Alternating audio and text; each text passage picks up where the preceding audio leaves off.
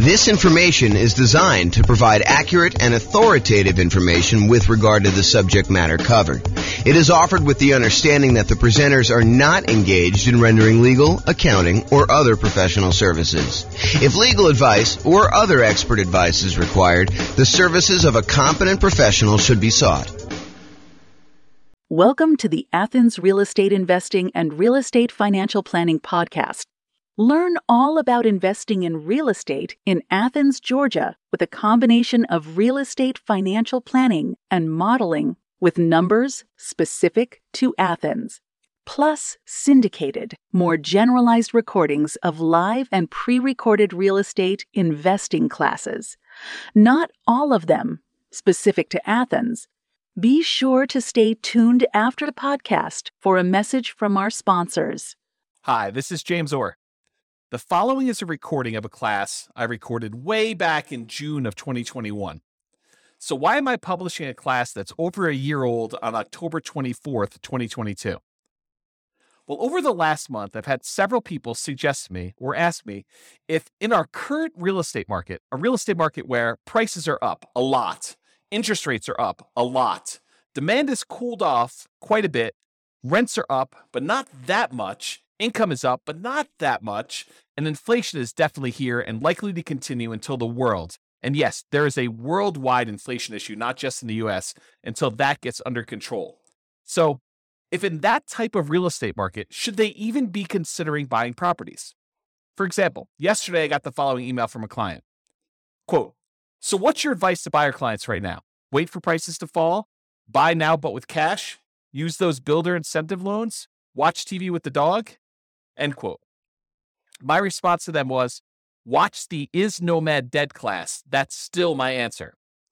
And so I figured I might share with you the class that I feel is a really solid start to answer the question, should I even be thinking about investing in real estate right now with the market, especially the real estate market in its current state?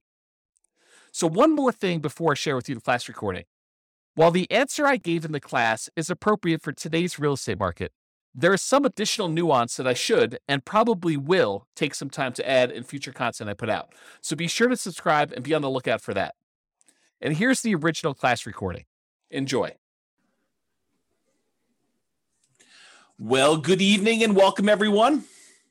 This is your host for one of the final meetings ever, at least for now, maybe ever.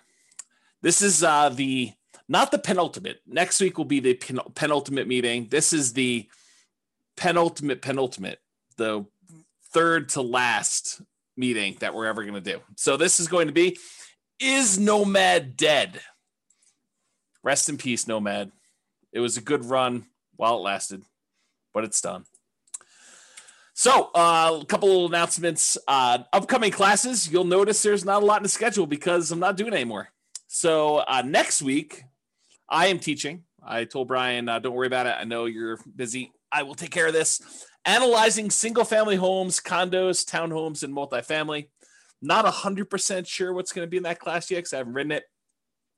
However, I think it's going to be comparing, analyzing deals, what you put in different fields if you're analyzing single-family home, condo, townhome, multifamily. I don't know. Maybe it'll be like a presentation with a bunch of like tables for, if it's a single family home, we usually use this range, and here's why. If it's a condo, we usually use this. If it's a duplex, we usually use this. If it's 3 or 4 units, we usually use this. Or if it's a big apartment building, we usually use this for the spreadsheet. It might be something like that, or I don't know. Maybe that's where it'll end up. We'll have to see. That's next week, June 16th. Wow, it's really coming up quick.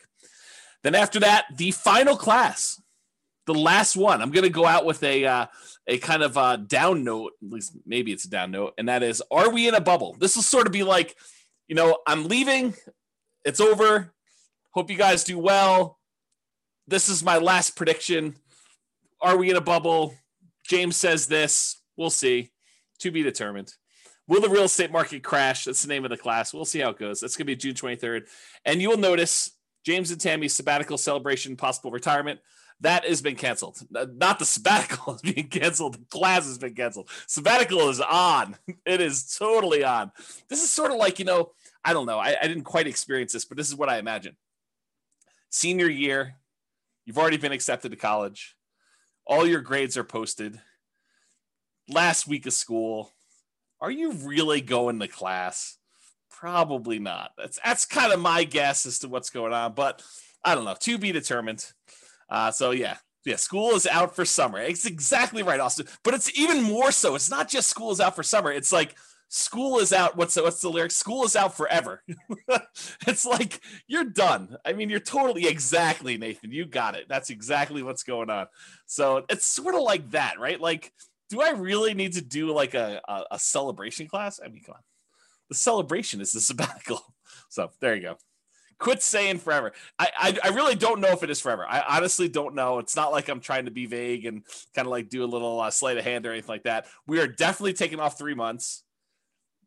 I think there's a really, really good chance that turns into some variation of 6 months.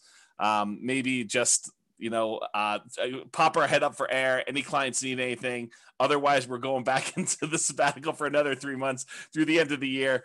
And if I had to handicap it at this point, I'd say 10%. 10%. That's done forever. We'll see how it goes, though. All right, those are upcoming classes. And there's nothing else in the calendar. Like, go check the NCRAG website. There's nothing else up there. There's no more coming. That's all you got. So, for one of these last classes, I don't know. I'm a big believer in rewarding promptness, like people that are on time and show up on time and do the right thing. I'm almost tempted to like do something really special for people that actually show up for the 6 o'clock kind of like start of the class instead of the 6:05, 6:10, 6:15, sometimes 6:30, sometimes 7 o'clock, people that roll in. Occasionally I'll see someone like RSVP and register for the webinar at like 7:40. Like as if they're going to go and join the webinar at that time. I'm like, really? You're showing up like with the last 20 minutes? There you go. So, all right. So introductions via chat, if you would be so kind for one of the last times, please make sure you switch over to all panelists and attendees. And then who are you and where are you from? And do you believe Nomad is dead? I mean, a part of this is what is it? I do believe in fairies, or where you knock your feet together or sprinkle dust or whatever. I don't even know what the thing is, but do you believe Nomad is dead? And if you want to throw in why or why not, please do. Go ahead. There you go. Figure that out. And then of course, if you do have questions throughout the webinar, please do use the chat window. I actually look forward to some questions. I think it's an interesting thing. Keeps it lively, keeps me on my toes.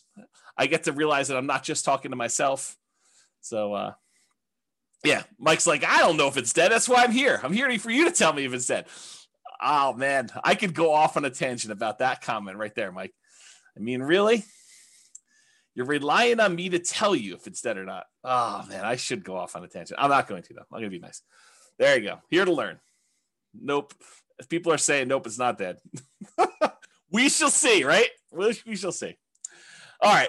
This is my new little warning slide. I like this. There was an attorney that did some continuing education. Tammy sent this over to me and a friend of mine, and I kind of liked it so much I kind of commandeered it. I borrowed it, so it's largely his. So why you should not consider anything I say as advice or even reliable information or education. Oh man, wait till the end to tell you this. Hey, I'm probably not your realtor. For some of you online, I am your realtor, but I'm probably not your realtor for most of you guys. I'm not your attorney. I'm not an accountant. I'm not a CPA. I'm not your advisor. So I'm not doing this. This is not advice for you, like customized or personalized. Facts do vary greatly. So I can tell you something, and it could be absolutely true in this really narrow context, this really narrow kind of like space where it exists. But it could vary a lot depending on who it is and what's going on there. Chances are I don't know what I'm talking about. So there you go. How's that for a disclaimer? Chances are good. I just don't have a freaking clue. I have no idea what I'm talking about. I don't always get good sleep, and I may be fuzzy brained. So there you go. And allergies have kicked in. I don't know if it's allergies have kicked in for you guys, but man, maybe yesterday or today, it's just rough. Like the allergy is like definitely headachy, fuzzy headed, or maybe it's something else. I don't know. I have to see about that. I'm easily confused. Maybe you are too. So there you go. That's my new disclaimer. Oh, there you go. Oh boy. Okay. Is Nomad dead? I am your host, James Orr, real estate broker, at least for now. There we go. Well, I guess we had some questions. I assume that there are no crazy questions. People introducing. That's awesome. You like I've talked this, but are you willing to repeat? Do you recommend calling local banks to ask for their mortgage rate offers? Sabrina, we have an entire class, a 2-hour class on interviewing lenders in order to get rates. And I spent 2 hours answering that question in excruciating detail. The short answer is 3. In general, I recommend you get 3 referrals from people you know and call them all on the same day. And there's details about that. It's not as simple as just call them at will, nilly-willy, all over the place. But go to, there's a 2-hour class on that particular topic. I think if anyone remembers what the title is, it's something like interviewing lenders and estimating rates or something like that. It's good. If anyone remembers what it is, you can share it. And Sabrina can do that. All right, so let's get to some background here. What prompted this class? So over the last several years, and this is not like a unique case, although this particular one was a really nice little special situation for us. There is a neighborhood that if somebody told me, hey, listen, I'm a nomad and I want a nomad in Fort Collins or Northern Colorado, and they said to me, is there, where are the deals? And we would refer them to this one particular neighborhood. I mean, there's other options too, but this was like we used to sort of like, Tammy doesn't use this term, but I sort of considered it our own little personal like honeypot. It's like, if somebody wants to kind of buy a house, this is like a really good little deal, a good neighborhood that was good for nomads. We knew the rent ratios, we knew the prices, and the builders were reasonable, prices were good, and I thought the location was good and kind of like how things were there. So I'm gonna share with you some numbers from a particular client, and I sort of rounded and stuff like that. And I happened to talk to this client today, and I told them, you're gonna be famous. I'm not gonna mention you by name, but it's all about you.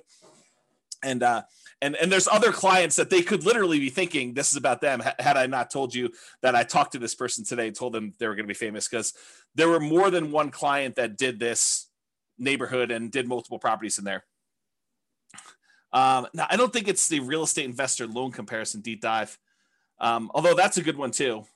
I think the class, I'll have to go look it up. It's something like comparing loan programs or comparing lenders and stuff like that. It was probably 2 years ago. It was before the COVID stuff, because we had it in person. We had it live, and I printed out sheets from a whole bunch of different lenders, and I showed you how to compare lender programs and how to call them all. That it was around there. It's probably like a late in the year. I felt like it was fall or snowing or something like that. Or well, maybe it was spring. I don't know. Maybe I'm misimagining. All these classes merged together.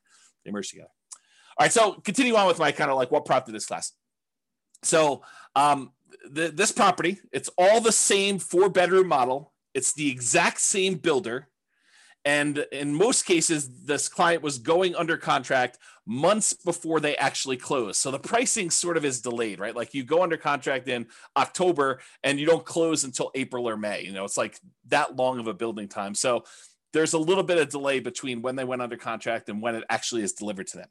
So here are their numbers and why this class exists, is the Nomad Dead kind of class exists. So in April of 2018, this client purchased a property, it's 4-bedroom property, the same builder, same model, for $354,000 with about $10,000 in options. They did flooring or fencing or something like that. So it was really about $344,000 for the base price of that particular model. In June of 2019, a year later, they decided to do this nomad thing where they're going to buy a property, move in for a year, live there. Then at the end of the year, they're going to convert that one to a rental. They're going to go buy a new property. They're going to move into that, buy it with 5% down or whatever they're doing, 3% down, 5%, 0%, something like that. And they're going to move into the property and live there. And then they're going to repeat this process where they convert that one to a rental and move into another property. And that's what Nomad is in general. So in June of 2019, the client purchased the exact same model from the exact same builder in the exact same neighborhood for $360,000. And this one had about $3,000 in options. So it was about $357,000 for the base price. So previously the base price the year before, plus a couple months or plus a month or two, was $344. Then it went up to $357. That was about a 3.77% per year increase in home prices. Now, when we do deal analysis and we talk about, modeling stuff and everything else, we typically, historically, have used 3%. So is getting a 3.77% increase in price good or bad? I mean, I think it's neutral, right? Because in some ways it helps you. Any properties that you own have, in theory, gone up that much in value. And any properties that you're about to buy are a little bit more expensive. So it hurts you there when you're going to buy properties and do that. So it ended up being 3.77% increase 1 year to the next. Totally within what I would consider a reasonable range of what the property value had gone up from between April of 2018 and June of 2019. And we typically model that 3%. Rent at that time when they rented the property, because remember the first year they lived in it, so we didn't know what rents were, and that's a problem with a lot of times when we're buying, especially in a new construction neighborhood, and we don't have a lot of rent comps. We're guessing what rent will be, and it's not even what rent will be when we buy it, which it's going to be in like 5 months from when we go under contract. It's what rent will be a year from after we buy it and we move in, and we're going to convert it to a rental. So we're sort of like guessing as to what rents will be in some cases 18 months or more out. Sometimes tricky to do that. So it turns out rent was about, and I don't remember what we were estimating for rent. I just remember thinking this is probably going to be a good rental area. Rent was about $22.50 per month. And I honestly think they probably got top of the market. I think they got really, I don't want to say lucky, but there's a range of rents. Rent's not an exact number. And you could advertise, 2,100, you could advertise 2,300, and you could get, somewhere in that range. Might take you a little longer to get to 23, or you could find that right person who works really close to there, or it's directly between two places where the two spouses work. And so it's a great central location. I mean, it's all these reasons why it could be that thing, but rent is not an exact number. And so they got $22.50 per month. I felt as though that was a really good high number for them for rent. I was like, that's awesome. You crushed it. You did really good. So they bought their next property for $360, which is $3K in options. $357 was the base price, and they rented out the one they bought for $354 for $22.50. Okay, so that's what it was, $22.50.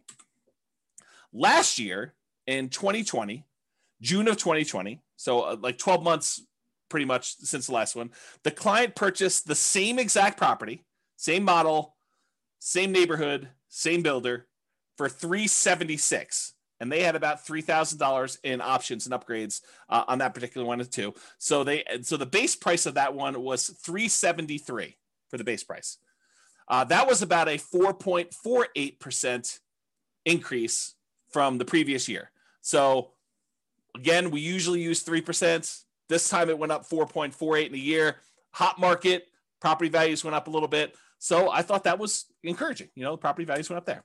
And rent actually went down a little bit, or you could say they didn't quite crush it. They didn't get a home run like they did the year before. And so rents were about $2,200 a month in that particular case.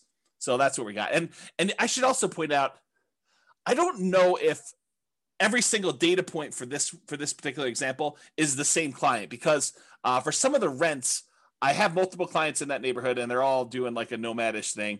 And so some of them actually were able to rent it. And I may have used like one client's number when it really was another client. And so, but it's the same model. They're all buying similar models in that neighborhood, 4-bedroom. Although there's a couple builders we go with in that particular neighborhood, but you get the idea. And this is in Northern Colorado, in case you're wondering. So rent was about $2,200, which was less than the year before, a little bit less than the year before. So it didn't really go up. It kind of stayed the same.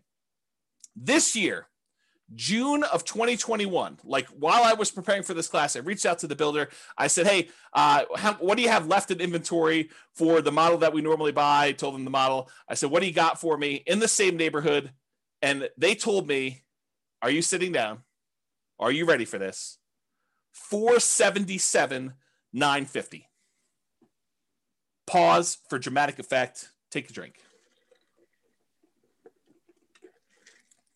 That's right. So last year, the base price was $373.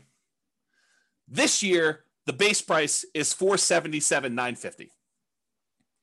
To which I did a quick calculation.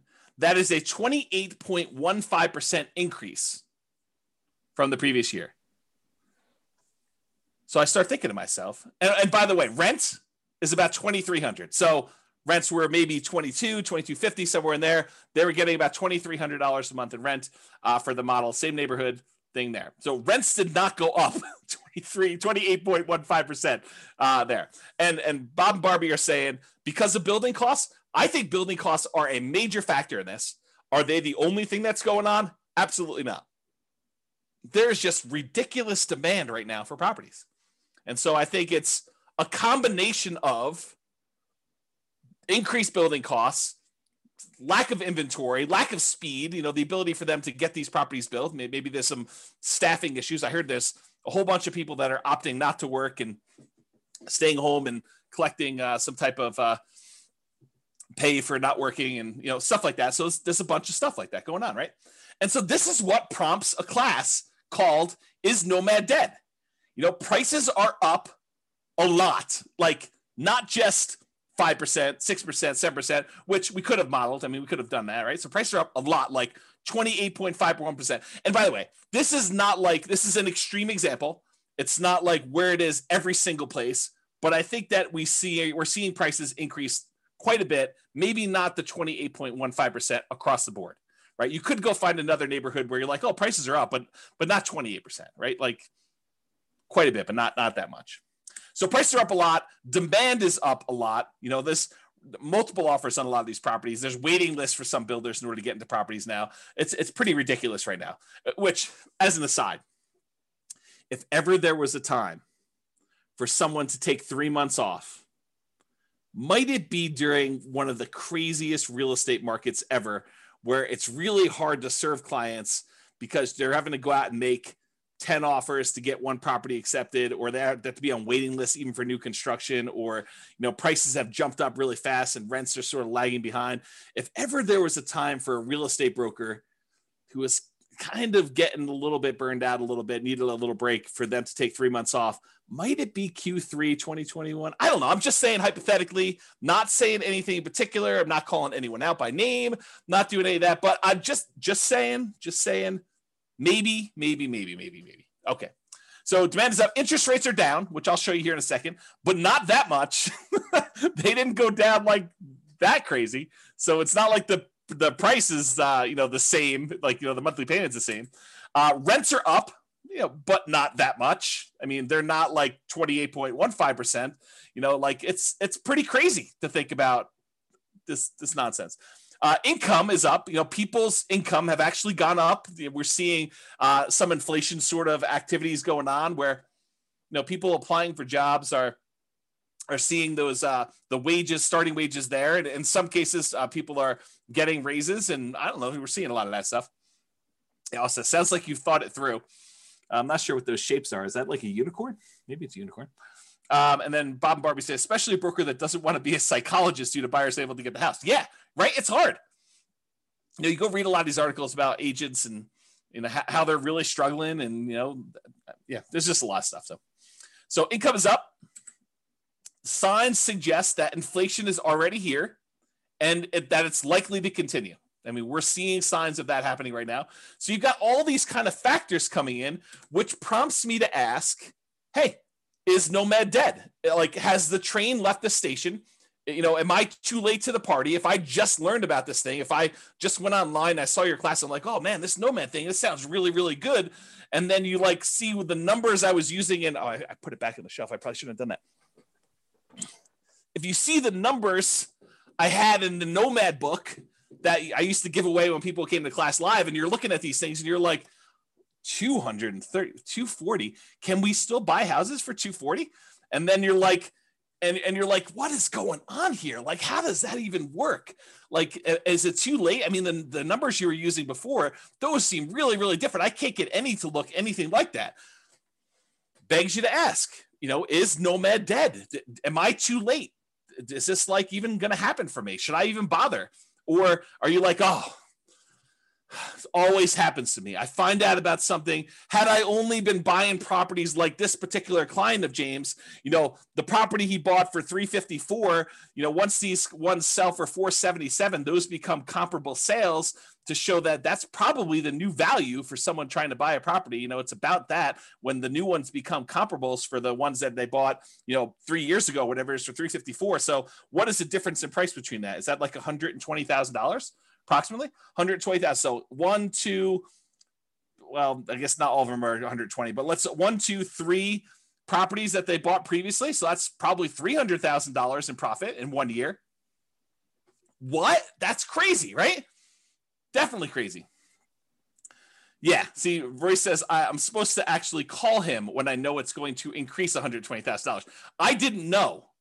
I called like the clients that had properties in that neighborhood. I'm like, hey, are you sitting down? Because I just found out the models you've been buying, they're now $100,000 more than what we were paying last year. And they're like, what? I'm like, yes. And we just had to wait for them to sell because it's just crazy. Okay. So this is why there's a class called Is Nomad Dead? And we will find out. So because I did this particular one builder, I went and I looked at some historical data on another builder that we like here in Northern Colorado. Yeah, cue the charts. Exactly, Steve. You're right, buddy. Here we go.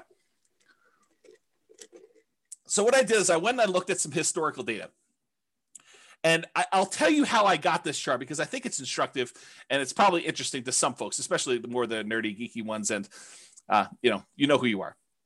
So what I did is instead of actually going back and trying to pick out exactly one, this particular model that we happen to like buying, it's a 4-bedroom property by a new construction, by a builder that does new construction in Northern Colorado.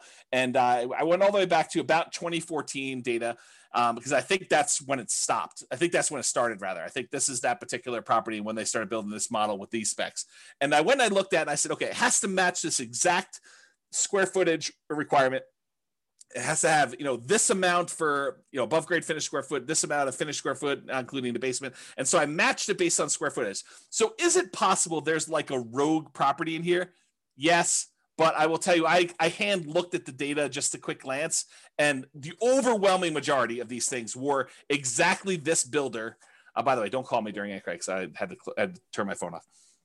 So this shows you like this particular builder with this matching square footage, and it shows you the price. Now, this does include multiple cities, so it's not just all the same city. There's some of these in like very far east Greeley, which are less expensive than something in, let's say, Fort Collins or, Loveland or Severance or, like whatever the other Northern Colorado cities are, which I can't think of right now, Windsor, as an example. So this covers a wide range of cities. And it also covers a wide range of what upgrades people do. Just as an example, when my clients typically buy a property from this particular builder, we talk to them about the pros and cons of rolling in all of the upgrades: backyard landscaping, backyard fence, air conditioning, the upgraded appliance package. So there's all these extra things that we usually talk about. Hey, look, you could go ahead and add all these things after closing and save yourself some money because the builder has definitely marked them up. Or if you decide to roll them in and have the builder provide them, you're paying a premium, but you're able to finance them. And so you're only putting out 5% or 20% or 25% of the value of the thing because you're financing the rest at some really low interest rate. And so there's a range of what these values would be. It's not like this one got bid up or anything like that. And maybe that this person who bought this particular property right here, where my mouse went, decided to roll all their stuff in, or maybe they had a lot premium because it backed out to open space or something like that. And so all these different factors as to where they are. But in general, you can see the trend. The trend is up and to the right. You can see the property price increases. And one of the things I'll point out is you kind of see here where we hit the new year, almost everything is pushing on the high end of that line. It's not like you have stuff that's kind of on the low end of the line, like you see over here. It's like this year, everything is being pushed up on price. So we're definitely above the average line of what we've been seeing in appreciation rate. The red line is the linear growth rate. The black line is the exponential growth rate. So it's a little bit better than linear as far as growth goes. That's how I would interpret that data. I don't know if Andrew is on or something like that, who's a big math guy, but he could correct me if I'm wrong in my analysis of this particular chart. But you could see the prices for these things has definitely gone up. Before, we were able to get this Michigan model, the 4-bedroom property for, in the low to mid 200s, like, 230, 240. And if you remember, this is about the time that this book was written. And this is the example we use in this particular book. So it matches what we were getting at the time in the book, if you kind of think about it that way. The same properties nowadays, they're over 400. They're like up there, okay? So you can see this historical chart. So when prices go up that much, rents don't quite go up that much. Is Nomad dead? All right, so I'm going to do some comparisons, because I think that's what you want to know, right? You're like, hey, listen, I read the 2015, the original Nomad book, and the numbers are not what they are today. Yeah, no joke, right? So let's go think about Nomad then and now. Here they are. So back in the 2015 original Nomad book, the purchase price we used was $238,875. That was the base price with some upgrades thrown in for buying at the time, it was basically a Michigan model, although you could make an argument it was any other house that was similar characteristics. It didn't have to be that, but that's what we used when I modeled it. Okay. So it's $238,875. The purchase price today for that same model with the same upgrades, $437,375. Now, this is not a true compounding annual growth rate comparison, right? Because it's not like we have the same house and the same house sold. It's like you have the same house that may be in a different neighborhood. It may be in a metro district. It may not be in a metro district. It may, on average back to better location or be in a better, a place, a better city, any of these things kind of factor. So it's not truly a compounding annual growth rate, but I did do the math for you that says, hey, look, if they were like 240 or so back then, and now they're 440 or so right now, what is the annual growth rate for that 6-year period between those? Turns out the growth rate for those properties during that time was about 10.61% per year, compounding annual growth rate. Craziness. Okay. So we were estimating 3%. So when properties do better than that, it helps you for all the properties that you own. It hurts you because you're buying more expensive properties as you're moving forward. So it helps and hurts depending on where you are in the process. Now, back then, in 2015, the interest rate we used when we did our deal analysis in the book was 4.5%. And we talked about using a lender paid PMI, private mortgage insurance. Go watch the whole 2-hour class on private mortgage insurance. I'm not going to cover it here in detail, but basically the lender increases the rate slightly. And instead of charging you a monthly PMI payment, it's included in the interest rate. Okay. So that was a 4.5% lender paid PMI rate, the overall interest rate with 5% down. Today, maybe not today, but when I did the comparing loans class, I called to the lender. We did a whole spreadsheet on this.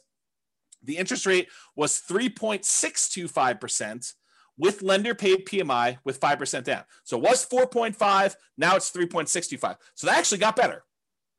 That might help us, right? Steven or Stefan says, where do we watch the older videos? You're in a really weird spot because I'm like shutting everything down for going to thing. Right now, though, you could probably still watch like 100 of them. By watch, I mean listen, on the podcast. But I would go download them tonight. Like while you're here, go download them because I am this close to actually shutting everything down and pulling everything off the podcast too. So go download what you want. You can actually go subscribe to it and then click download on all of them. They'll stay on your phone even if I delete them, is my understanding. And then go listen to the ones you want there. If somebody wants to put the thing on there, I think it's Nomad Real Estate Investing Podcast. But if someone happens to have the link and is willing to be nice to Steven, you can put them on there. Okay, so I'll continue with the class up. So interest rates were worse, 4.5. Now they're better, 3.625. And then the estimated principal, interest, taxes, insurance, that's PITI, plus the HOA, plus the PMI. If you add up all of those things as the monthly cost, before in 2015, when we did the book, it was $13.88 and a penny. I just went back and I recreated the calculations and I figured out what the payment was. $13.88, round up, called $1,400, about $1,400 for the payment then. Today, to buy the same house, $440,000 approximately at the new 3.625% interest rate, the payment is about $2,306. Wow, my phone is blowing up tonight. Not sure. Maybe people think I'm already on sabbatical. I'm not teaching class anymore. So $2,306, 79 is the new payment there. If you kind of do a compounding annual growth rate for that, like if you pretended that, it went from this to that, that's 8.84% compounding annual growth rate per year. So if you think about it, it went up, but not quite as fast as the price did because interest rates came down. So the payment increased, but not as much. It still went crazy. I mean, it's like 8.5%, more than 8.5% per year growth rate on that. Bam, that's like crazy nutso. And then rents. Rents went from, back when we wrote the book, we were getting $1,545 a month in rent on those things. $1,545, as if you can rent the property for $1,545 now. It's like, I don't know, the market's crazy. So $1,545 a month was back then. Nowadays, that same model is probably in the ballpark, depending on what neighborhood it is and kind of what's going on there, about $2,200 a month.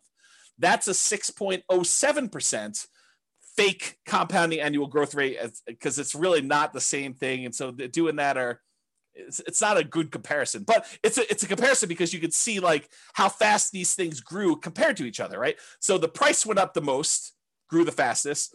The actual payment amount grew the second fastest, and rents lagged. Rents did not go up as much as prices went up, nor as quickly as the payment actually went up to do that. Okay, Franklin, thank you for posting those podcast links there. I appreciate that. That's for you, Stephen. And then Steve says rents are lagging. Annual takes time to adjust up. Yeah, it's going to take time to do that. But what's great about these properties is you lock in your financing and the price you paid at like whatever the rates were. And if rates went down, which they did, you could actually go and ratchet your interest rate down and improve the financing on it. If they went up, no big deal. You had a 30-year fixed rate financing on there. It doesn't get worse for you. But if it does get better for you, you can take advantage of that and refinance and do like a rate and term refinance or cash out if you really wanted to and do that. Okay. So those were the comparisons between then and now. All right. So the question becomes, is Nomad dead? Should you go, if you could have gotten this before and now it's this, should you even bother? And I think the question I would rather pose to you as kind of like an alternative to this is, do you have something better to invest in? What is your alternative? If you're not going to do Nomad, what are you going to do else? And I think that's the way we have to look at it because yes, and I'll show you numbers. I'm going to go into detail. You'll see charts, you'll see numbers, but I'm going to show you the returns are definitely not what they were in 2015.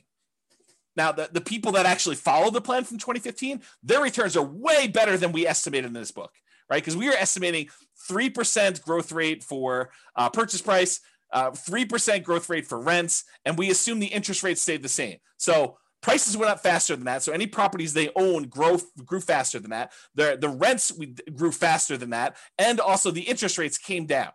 Is that always going to happen? Is it always going to go in your favor? Absolutely not. Not a chance. Okay. So here's the question though. Is Nomad dead? And I think the better question is, what are you going to do if you're not going to do Nomad? And then let's look at what the return is now for Nomad and see. Okay. So alternatives. You could invest in the stock market. Stock market is doing amazing this year. May do better next year, may do worse. We don't know. I mean, I think it's all speculative, which, I'll get to this later on because I have a whole section on like learned helplessness and kind of like making choices and am I too late to the party and all sort of other stuff, which I'll talk about. I'll hold that for later. So alternative stocks, you can invest in that. Bonds. A lot of people are saying bonds right now are dead. The interest rates you're getting on bonds are so low that some people are really questioning whether or not you should have bonds in your portfolio. You're going to invest in commodities. I'll probably do some more of that. And commodity investing in my sabbatical time, my retirement. 20 or 25% down buying properties. If you're going to go buy those, maybe 15% down if you're willing to pay the PMI and that high rate. Most people would not be willing to do that. Are you going to go do that? Or other real estate? Are you going to go buy creatively? Are you going to go try to find motivated sellers in this market? Good luck. I mean, it's possible, but it's going to be really hard in this market to find motivated sellers. Maybe when the market changes. I mean, we'll see. Markets change. They get hot, they get cold, they get hot, they get cold. I mean, it's just cycles. So are you going to do 20 or 25% down? Are you going to do some other type of real estate? Are you going to buy options? Are you going to do turnkey stuff? Are you going to do lease options? What are you going to do? Like, what's the return you're going to get on those? Are you going to go do dog money? Are you going to do, Bitcoin or some other type of cryptocurrency? Like, what are you going to invest in? And what are the characteristics of that? And what are the returns you're going to get? So what's the return with Nomad then in 2015? And then what is the return in Nomad now? And I'm not going to use the like crazy returns we saw. I'm going to use what we estimated the returns were going to be, that 3% slow and steady growth rate. Because if I go back to 2015 and I use some ridiculously high, 10% return year, yeah, it's going to look crazy. It's going to look awesome. I'm not going to do that. I'm going to say, listen, back when we were thinking about this, we were saying, if you can get 3% a year growth rate on average, some years is going to be down, some years is going to be up, but 3% growth rate per year, 3% rate growth rate per year. And you compare that to buying something today and maybe you'll get 3% today. Who knows? With inflation, maybe it's better than that. Maybe we see some, it's kind of like peaked out and we give a little back. So we're going to buy our next one at a slight discount. And I mean, we don't really know. It's not clear. Well, I'll get to some of that later too. So if you compare what you can get now, maybe to what you had before, or what you can get with the other options you're thinking about today, what are the returns you're going to get in stocks or bonds or commodities or whatever else you're going to invest in? What are your choices there? And does it make sense for you to do Nomad?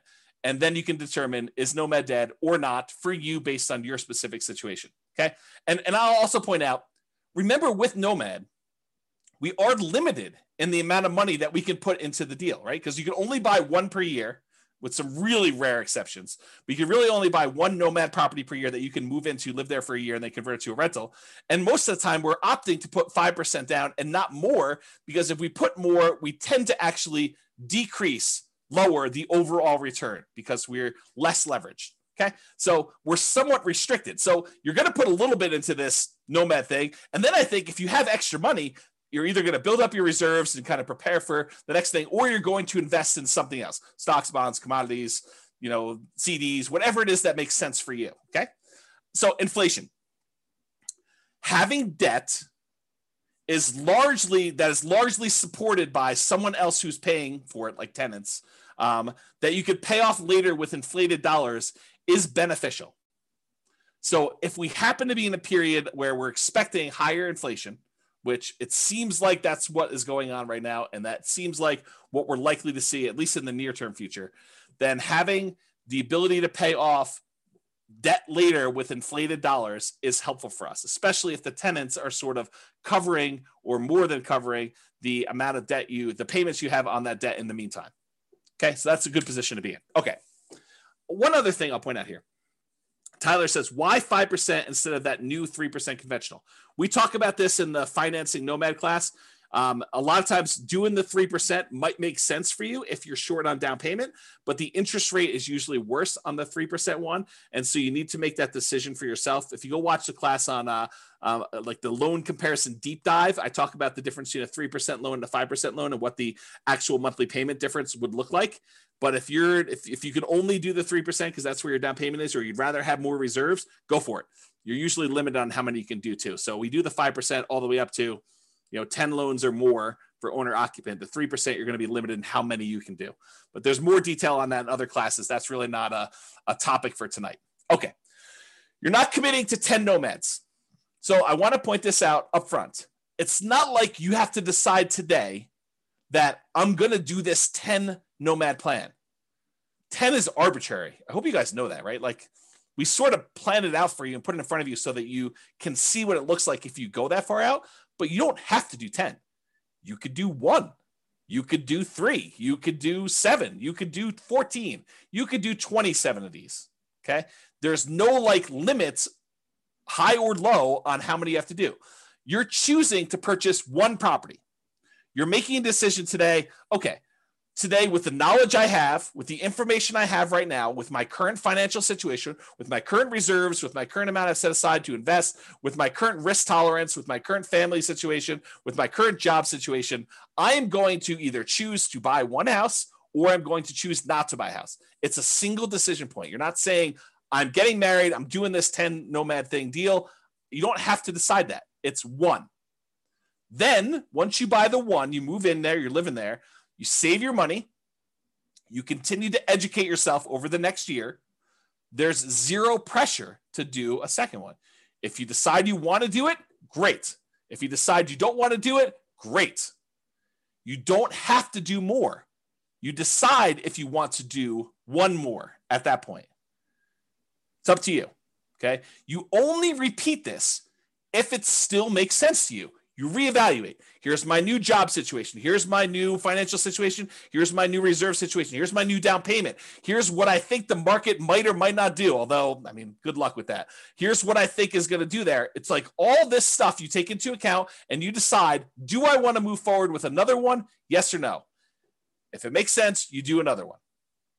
Yeah. Roy says, speak for yourself. Those numbers say buy 10, obviously. Right. And I think there's a case to be made that you'll get to the next point and you'll be like, what are my options? What else can I invest in? Oh, this nomad thing is the best returning investment I could possibly make. I'm going to choose to do that. But you need to decide that on your own. There are no promises being made. There's no guarantees in life, period. Okay. So I personally think there is power in making good decisions repeatedly. Think about good habits. I'm a bad example of this, but eating good, healthy food every day, getting good regular exercise, investing in long-term relationships, all those things, the good habits that you put in and make, compounding effects over time, I think you're rewarded for that. but you can get feedback through the Nomad process and other things. But you can get feedback on the Nomad thing, and you can make better distinctions, and you can improve your decision making over time. So next year, you may say, this 2-bedroom property I bought in, the right over the border in Wyoming wasn't the best investment for me.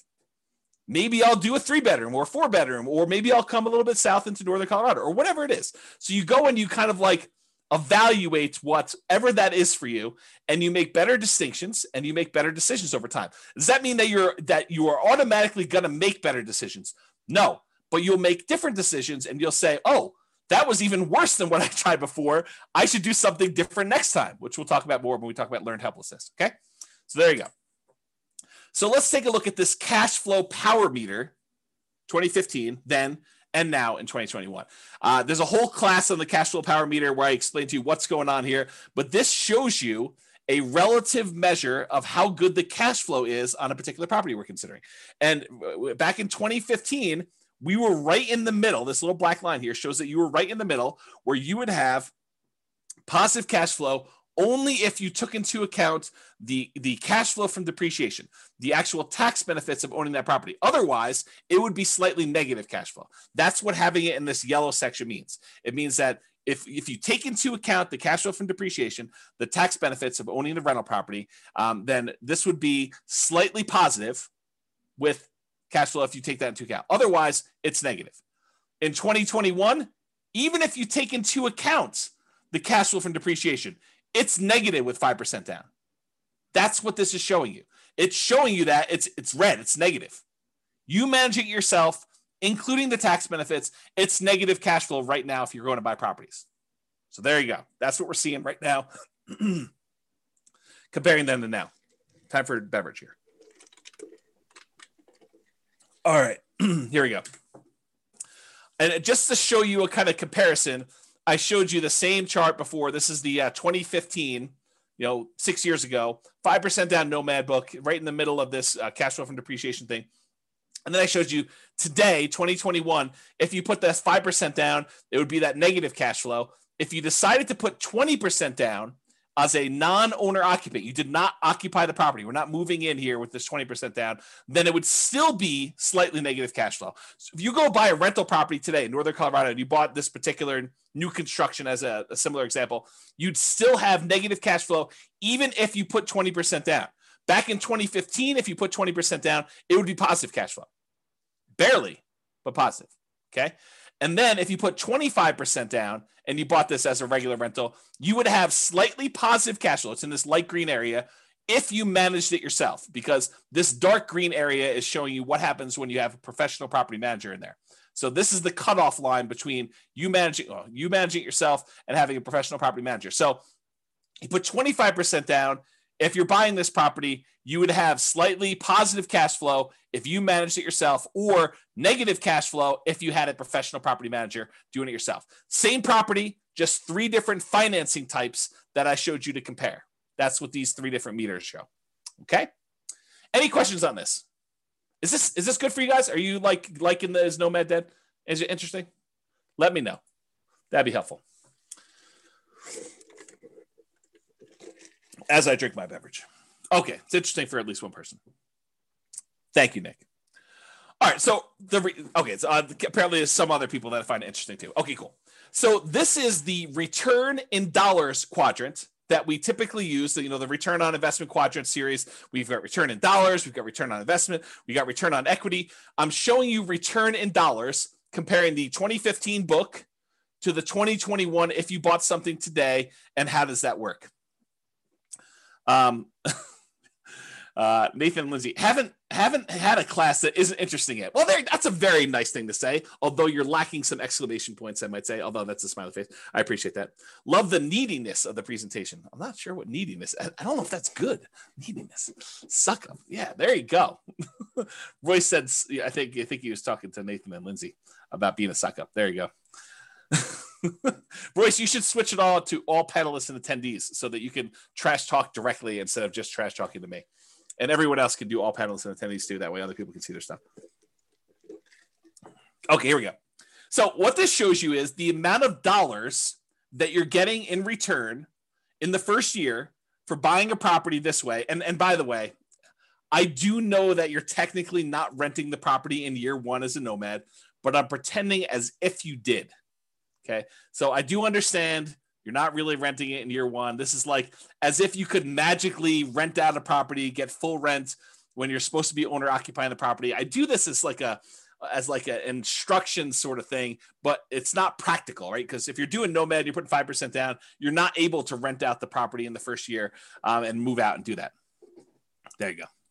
Brace is now unleashed.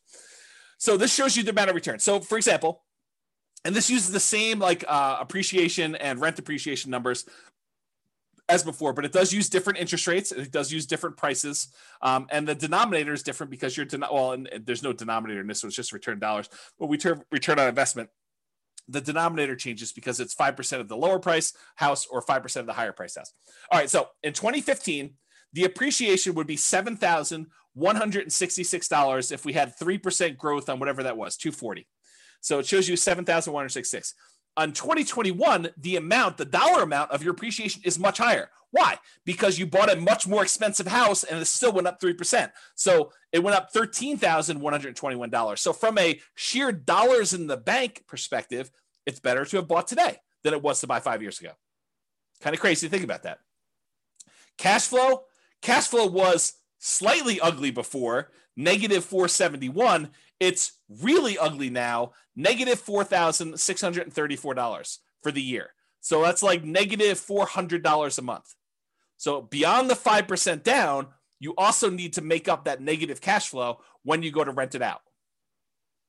Although it is offset by these tax benefits, because this is your cash flow from depreciation. Basically, it's the gross depreciation amount on just the building, not including the land, multiplied by your effective tax rate, which is just an estimate of your approximate savings you'd get by having this property and getting tax benefit from it. Okay. So in this case, the difference between these two is the actual amount of cash flow you need to come out of pocket at the end of the year when you included your tax benefits and also the cash flow you had to put out there. So 2028 is offset by this. So it's like $250 a month or $200 and something dollars a month is how much negative cash flow you had there.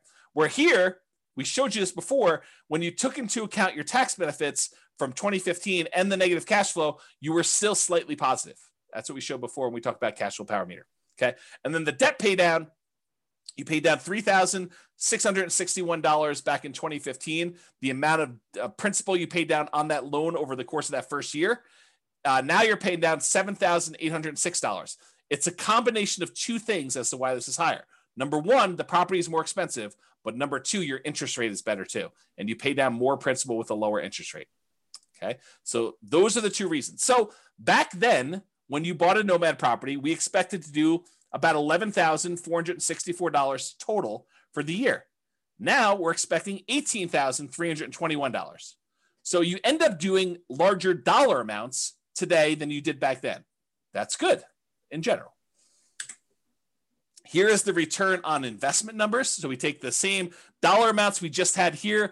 Now we're dividing through by the actual down payment amount, the 5% plus the closing costs. And so now we got about a 50% appreciation rate. So 7,000 must have been about $14,000 plus closing costs, down payment plus closing costs in order to get here. So it's about a 50% return from appreciation back in 2015. It's the same here today because we're assuming it's 3%. So it works out to be the same, right?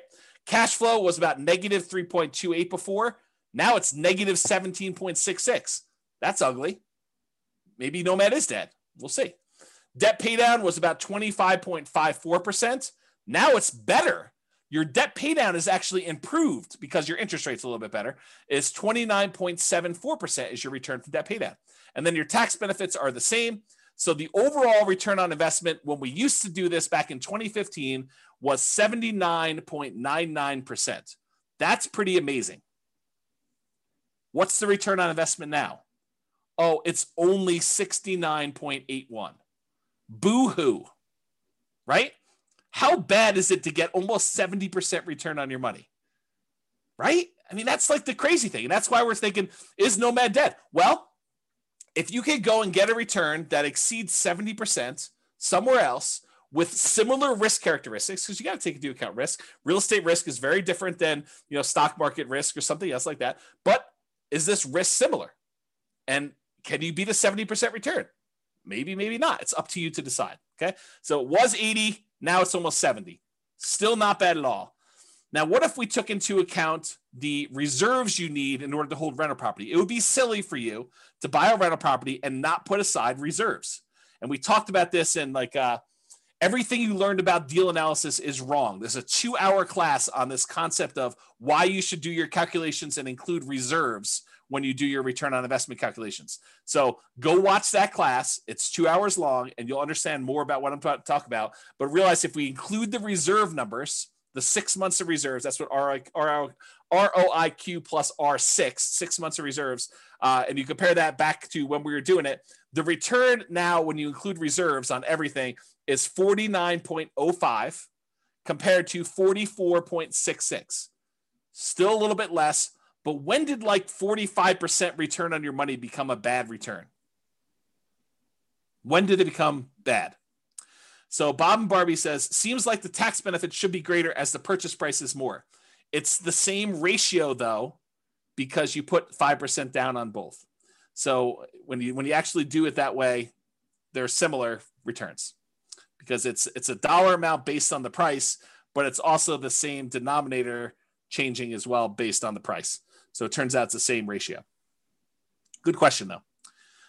Steve says something, everything you learned about deal analysis is wrong. Yep, there you go. That's the class on that one.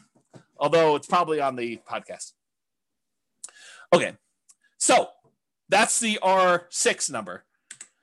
What about if you do 12 months of reserves, but you decide to keep your reserves, most of them in the stock market or something else with a higher rate of return? Well, the return is 39.47% from 2015 versus 36.72 today. Still pretty amazing return, especially for having 12 months reserves that are a drag on your overall return there. I don't know. It still seems pretty amazing, but it's up to you to decide if Nomad is dead. It's not for me. So is Nomad dead? Let's take a look at some comparison scenarios. So because I have this pretty cool software that allows me to do models of scenarios and run out situations for people, I ran 5 different scenarios to compare, and then I added a couple more at the end because I thought I might have time. We'll see if I get there.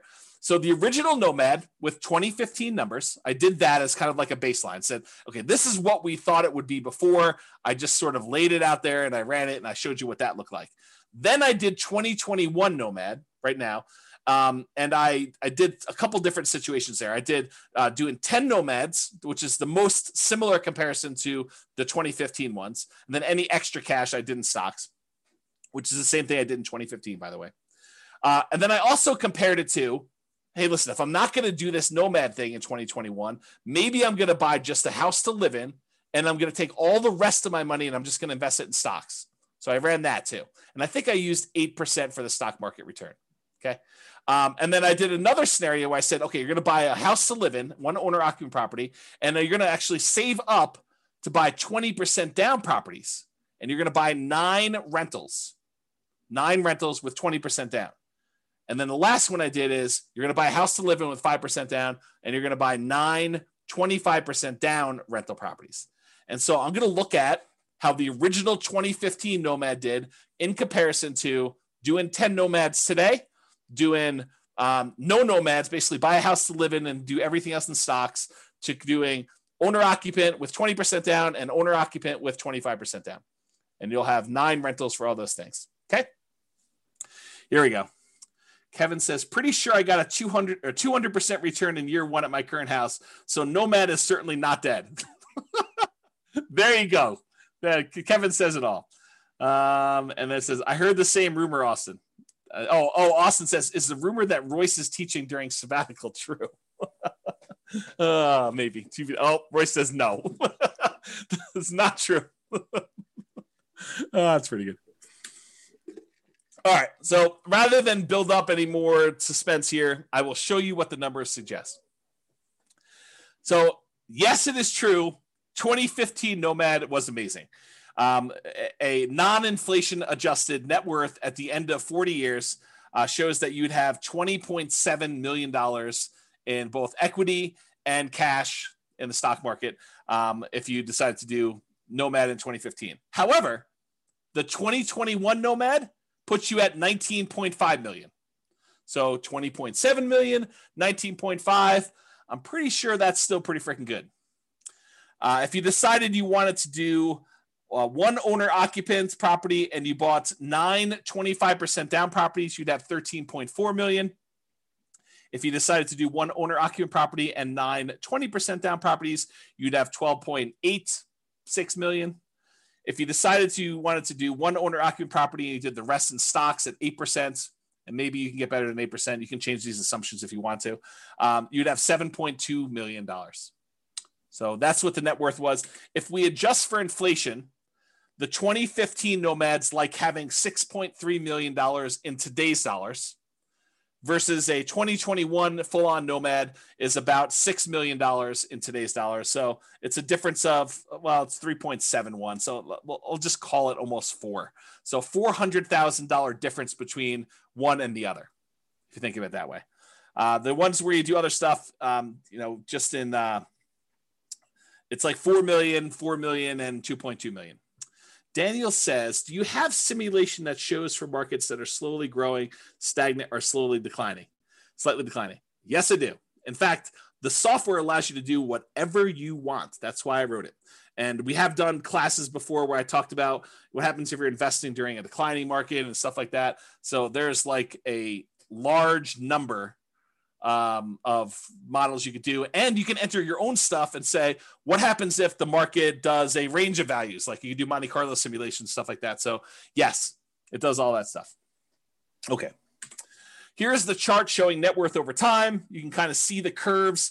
These top two, the red one is 2015 Nomad. The orange one is 2021. So they're pretty close together. Then the next two are buying the 20% down or the 25% down rentals. And then the stock market one lags behind here. But, part of this is assumptions, right? If you thought the stock market could get you 15% return, I bet you this chart looks very different.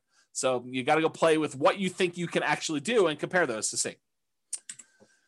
All right, so this just shows you account balances. Before was net worth, which included equity, and also your account balance, which we're assuming the account balances are invested in stocks. But if we just look at how much is in your account, 2015 Nomad, you had $13 million, non-inflation adjusted. The 2021 Nomad has you at almost $7 million, non-inflation adjusted. And then the other ones had you at, let's say 3, 2.7, and 5.8. The one where you invest in stocks, the overwhelming majority of your money is in cash because you don't really have a lot of equity besides the one house you bought. So that's why your number is so much bigger than the other ones there. Okay. If we adjust for inflation, 2015 Nomad's like 4 million, 2021 Nomad's like 2.1 million. And that's partially because the account balances on the earlier Nomad is a lot more because, as you're about to see, with the way that I modeled this, I didn't assume your savings was increasing that much more. So it took you longer to buy these more expensive properties. So it's much slower for you to acquire properties, which means that your cash flow lags a lot. When you did Nomad back in 2015, I assumed you could buy them very quickly. So, and I didn't really change the income much between 2015 and 2021. I think I increased it by 3% a year. So that's why you're seeing a difference there. Kind of tricky. So it shows you your account balances over time. These are the ones where you're buying properties later in the game. So you can see they're kind of like little dips whenever you put a big down payment on a property. And so that's why that grows. And you can see these other ones here, you got the lead. Your cash balance in 2015 is much bigger. So this is what I was talking about before. With 2015 Nomad, the way that I set up the assumptions is I said, you are saving enough that you have enough for a 5% down payment every year. And so, well, maybe not every year because this line looks a little longer, but it was pretty quick. So you're acquiring properties much faster, and then you get to 10 properties very quickly when you're doing 2015 Nomad. Maybe not every 12 months, but pretty close. Pretty close. However, when you did 2021 Nomad, I assume that it took you a lot longer to save up for those 5% downs because I think for a lot of folks, it will take them longer. They're not able to do every 12 months. Now, if you have a great income, you have a great job, or you have money set aside and you have the ability to do this every 12 months on the 12 months, it's going to look a lot better than this. But because of the way I modeled it, it took a lot longer for you to get to the point where you acquire these properties. If you speed this up and it becomes back here, it looks much different. It looks better. Okay. Now, these other ones is buying 20% and 25% down. It takes you a lot longer to save up 20% or 25% with the same income and same savings rate than it did for you to do the Nomad. That's one of the benefits of doing Nomad is that you can acquire properties earlier because you don't have to save up 20% down plus reserves or 25% down plus reserves. You only have to save up 5% down plus reserves in order to be able to start acquiring your properties. Okay? And then this other one, you basically bought one property and you lived there and you had stocks. So you bought no other properties. That's the one with just stocks. Any questions on this? Am I going too fast? Am I going too slow? Just want to make sure we're covering it, but I don't want to bore you either. Well, let me know. I'll continue on in the meantime. All right, good. All right, so this is that chart that shows you what phase of financial independence. If you guys came to last week's class, I think it was last week's class. Was it last week's class I went over the stages and phases of financial independence, retiring early, and I covered all those? Well, if it wasn't, it was recently. Yeah. So, and so basically it shows you what phase you're in. And with 2015 Nomad, you get to phase 2 pretty quickly, the earliest. Then you actually get to phase 3, and you eventually get to phase 4 in your, before your 40 years is up.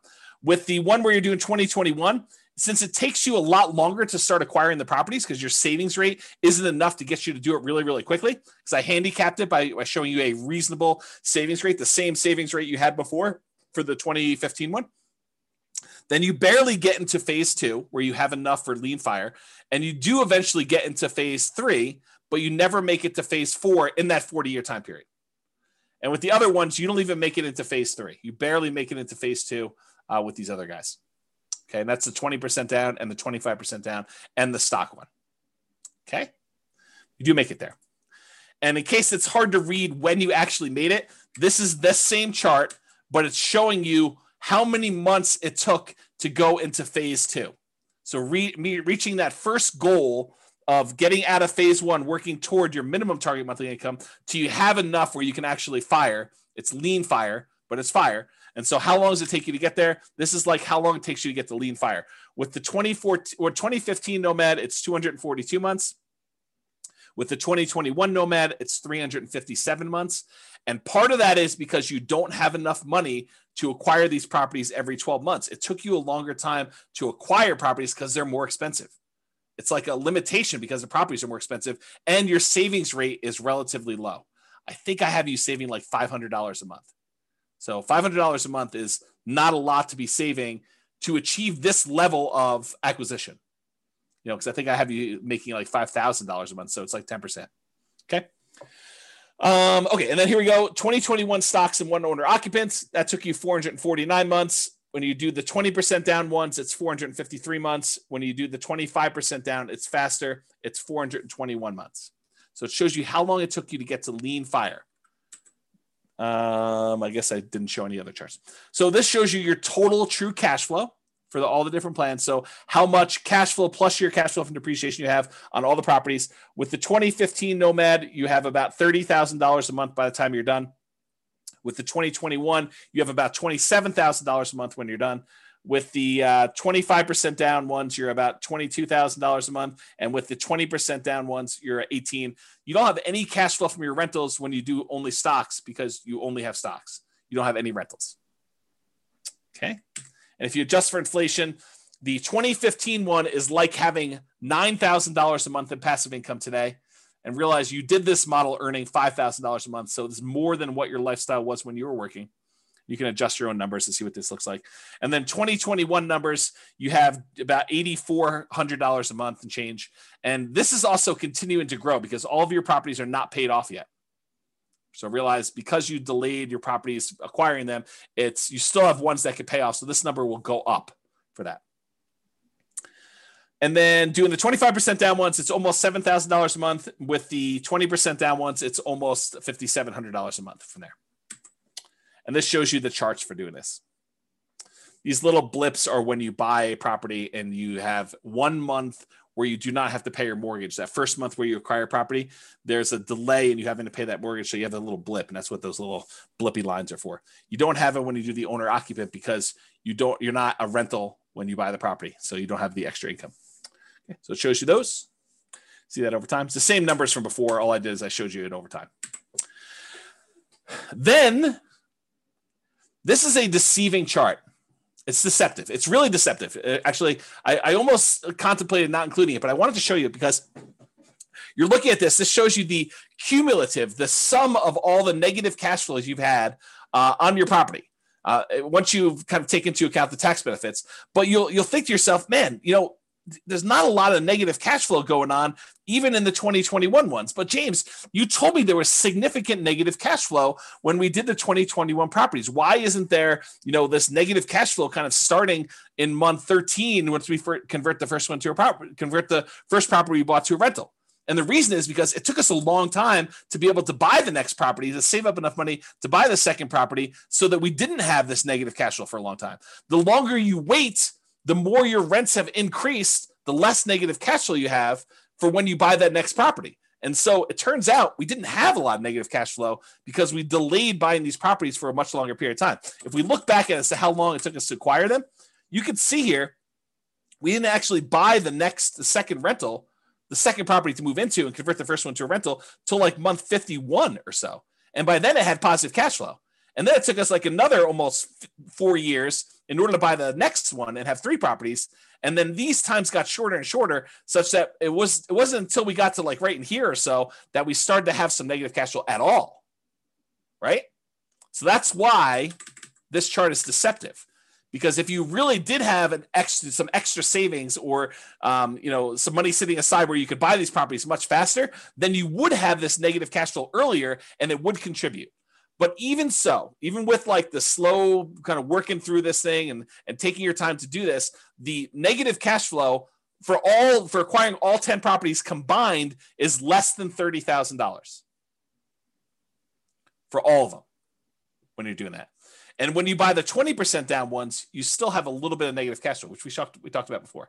So that's this little negative cash flow here. That's less than $1,000. It looks like maybe close to 1,000 over here.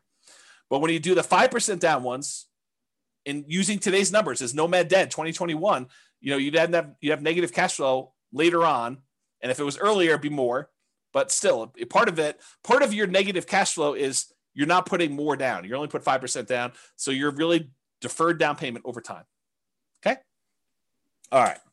Total equity shows you this. You have more equity with 2021 because they're more expensive properties. So your equity is 7.7 with 2015 Nomad, 12.5 million with 2021 Nomad, about 10 million and change for both the 25 and 20% down. And then you only have the equity in the owner occupant property when you do stocks. If we adjust, I guess I didn't do inflation adjusted. I did total true net equity if you actually had expenses on your property when you did it. And it shows you what the numbers for true net equity. You can go look at that if you want to, but I'm not going to cover it. Okay. This shows you your total mortgage balances over time.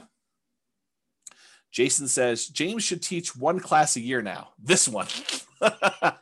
Right? Because it compares like what reality is now to what it was whenever we were thinking about it. All right. This shows you your total mortgage balances. The red line shows you the numbers from 2015. So you were acquiring properties relatively quickly, and you got up to the point where you had your 10 properties. It was under $3 million in total mortgage balances. And then over time, you're paying those off. And so it's just sort of declining, and you're almost completely paid off of all mortgages by the time you get to 40 years because you were pretty much done buying properties at 10 years. It takes 30 years to pay them all off. Okay. With the 2021, though, because you acquired properties more slowly, you ended up having a much higher mortgage balance total, and they're not even close to being paid off by the time you still owe $2 million on this, almost $2 million by the time you get to your 40. And the 20% down, the 25% down is even worse because you can't buy properties as quickly because you got to save up more money. You got to save up 20% or 25% to get to these. And you can see that here. Okay. And then of course, the one where you just bought stocks, you just bought the one property to live in and you paid off your mortgage after 360 months and then you don't have a mortgage at all. That shows you your mortgage balances over time. Okay. All right. I'm sure you're thinking to yourself, all right, that's like the slow way. And it is the slow way. I mean, that's the traditional nomad model. You buy properties, you let the tenants pay them off. You don't pay them off more. You don't pay them off faster. You don't sell off any properties. You don't pay off mortgages if you can fire early or do anything crazy like that. You just slow and steady wins the race, kind of like work it through. This is not intended to be in any way a full class on speeding it up or doing anything like that. I've already taught tons of classes on that. I'm sure I guess I won't teach any more classes, so I shouldn't say that. So maybe I'll teach classes on speeding it up in the future, or maybe I don't know. Who knows what's going on? With that being said, there's other stuff you can go reference for speeding it up. But I did want to show you a couple things. So this is that chart from before where I showed you how long it took you to get to lean fire, essentially, minimum target monthly income in retirement. And this is all the old ones. So 2015, it took you 242 months to get there. In 2021, doing regular Nomad took you 357 months. But I added a couple extra ones. I added these two to the bottom. In 2021, if you sell properties to pay off mortgages to achieve financial independence. So if you get to the point where if you sell off some of your properties, you could pay off the other ones that you own, and that would get you to your minimum target monthly income retirement, then do that.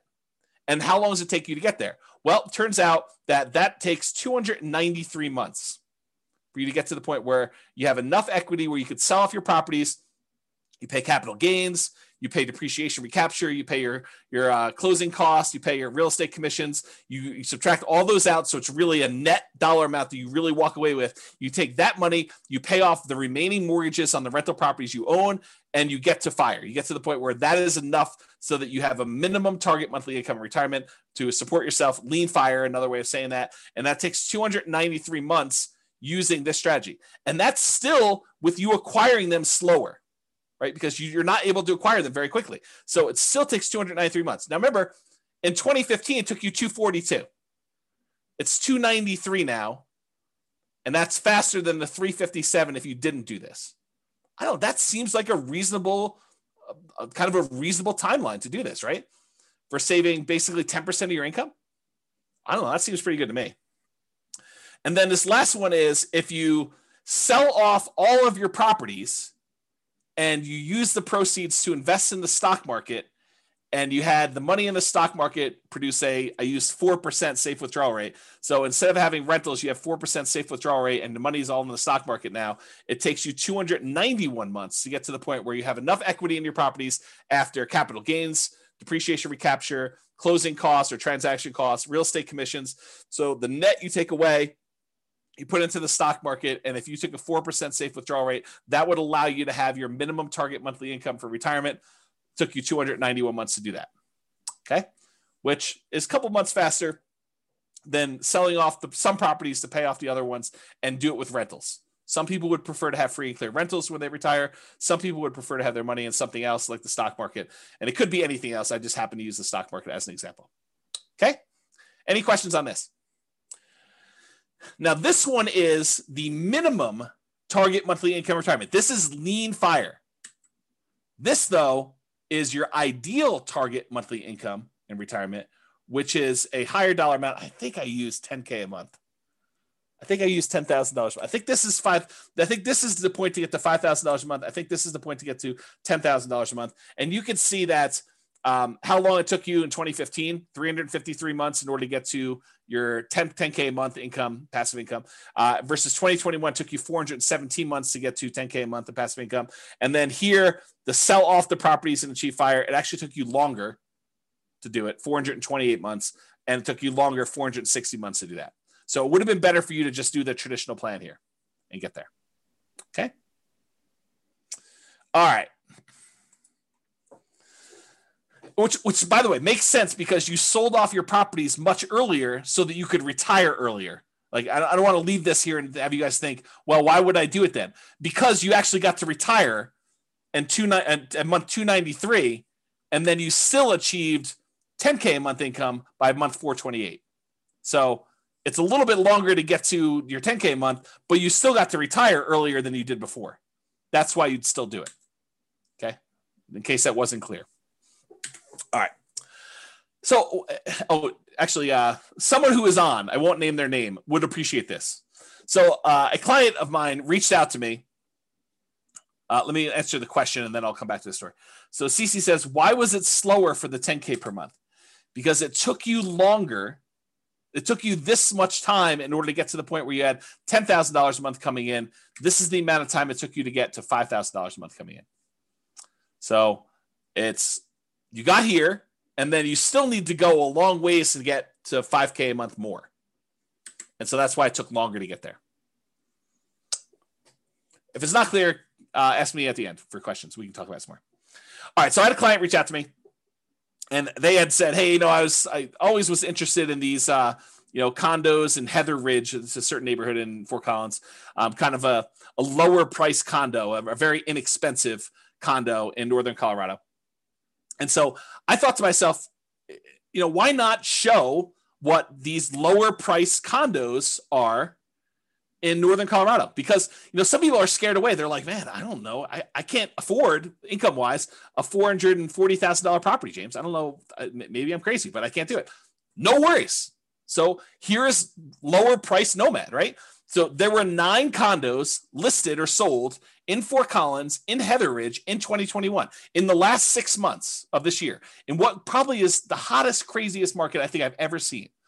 There were 6 properties that were for sale. The 1-bedroom version sold between $163,000 and $180,000.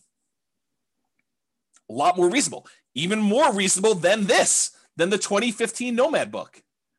The 2 bedrooms sold between $210,000 and $225,000. Still less expensive than this. And so here are the return on investment quadrants. I think this is the 1-bedroom one. This is the 2-bedroom one. I just did Brian's spreadsheet to kind of show that. And so you could see this is the appreciation. This is the appreciation. This is the cash flow numbers. It's still negative cash flow. This doesn't solve your negative cash flow issue because the rents we're getting on these is commensurate with a 1-bedroom or a 2-bedroom. Okay. So the cash flow is still negative, but it's a lot less for you to get in. It's 5% of these prices instead of 5% of 440 to do it. Okay. So I guess what I'll talk about this is, and the overall return, I'll do that and I'll talk about what I want to talk about. So the overall return was 45.3, still pretty good. And this return was 50.7. Not bad at all. And so what I was going to say is this, right? And this sort of relates to what's coming about the learned helplessness, but I'll say it here, and then maybe I'll give you a break, and I'll come back a little firmer, a little harsher, a little bit more direct later on when I talk about learned helplessness and some of these things. So here's what I'll say: start where you are. If you're in the income or down payment savings or whatever it is, where Heather Ridge is what makes sense for you based on where our market is, then start here. Don't decide not to do anything or get frozen because you can't do these $440,000 new construction properties. Do what you can. Now you may say to me, but James, I don't want a 1-bedroom property. I don't want a 2-bedroom property. I really want a 6-bedroom property with a swimming pool and horses and 3 acres on Mountain Avenue in Fort Collins. And it has to be all brick and have like character and be on the National Historic kind of like property thing, and I want to pay less than $100,000 for that. Yeah. See, start where you are. You can want all these other things, but if that's not what you can afford, then that's not what you can afford. So do what you can.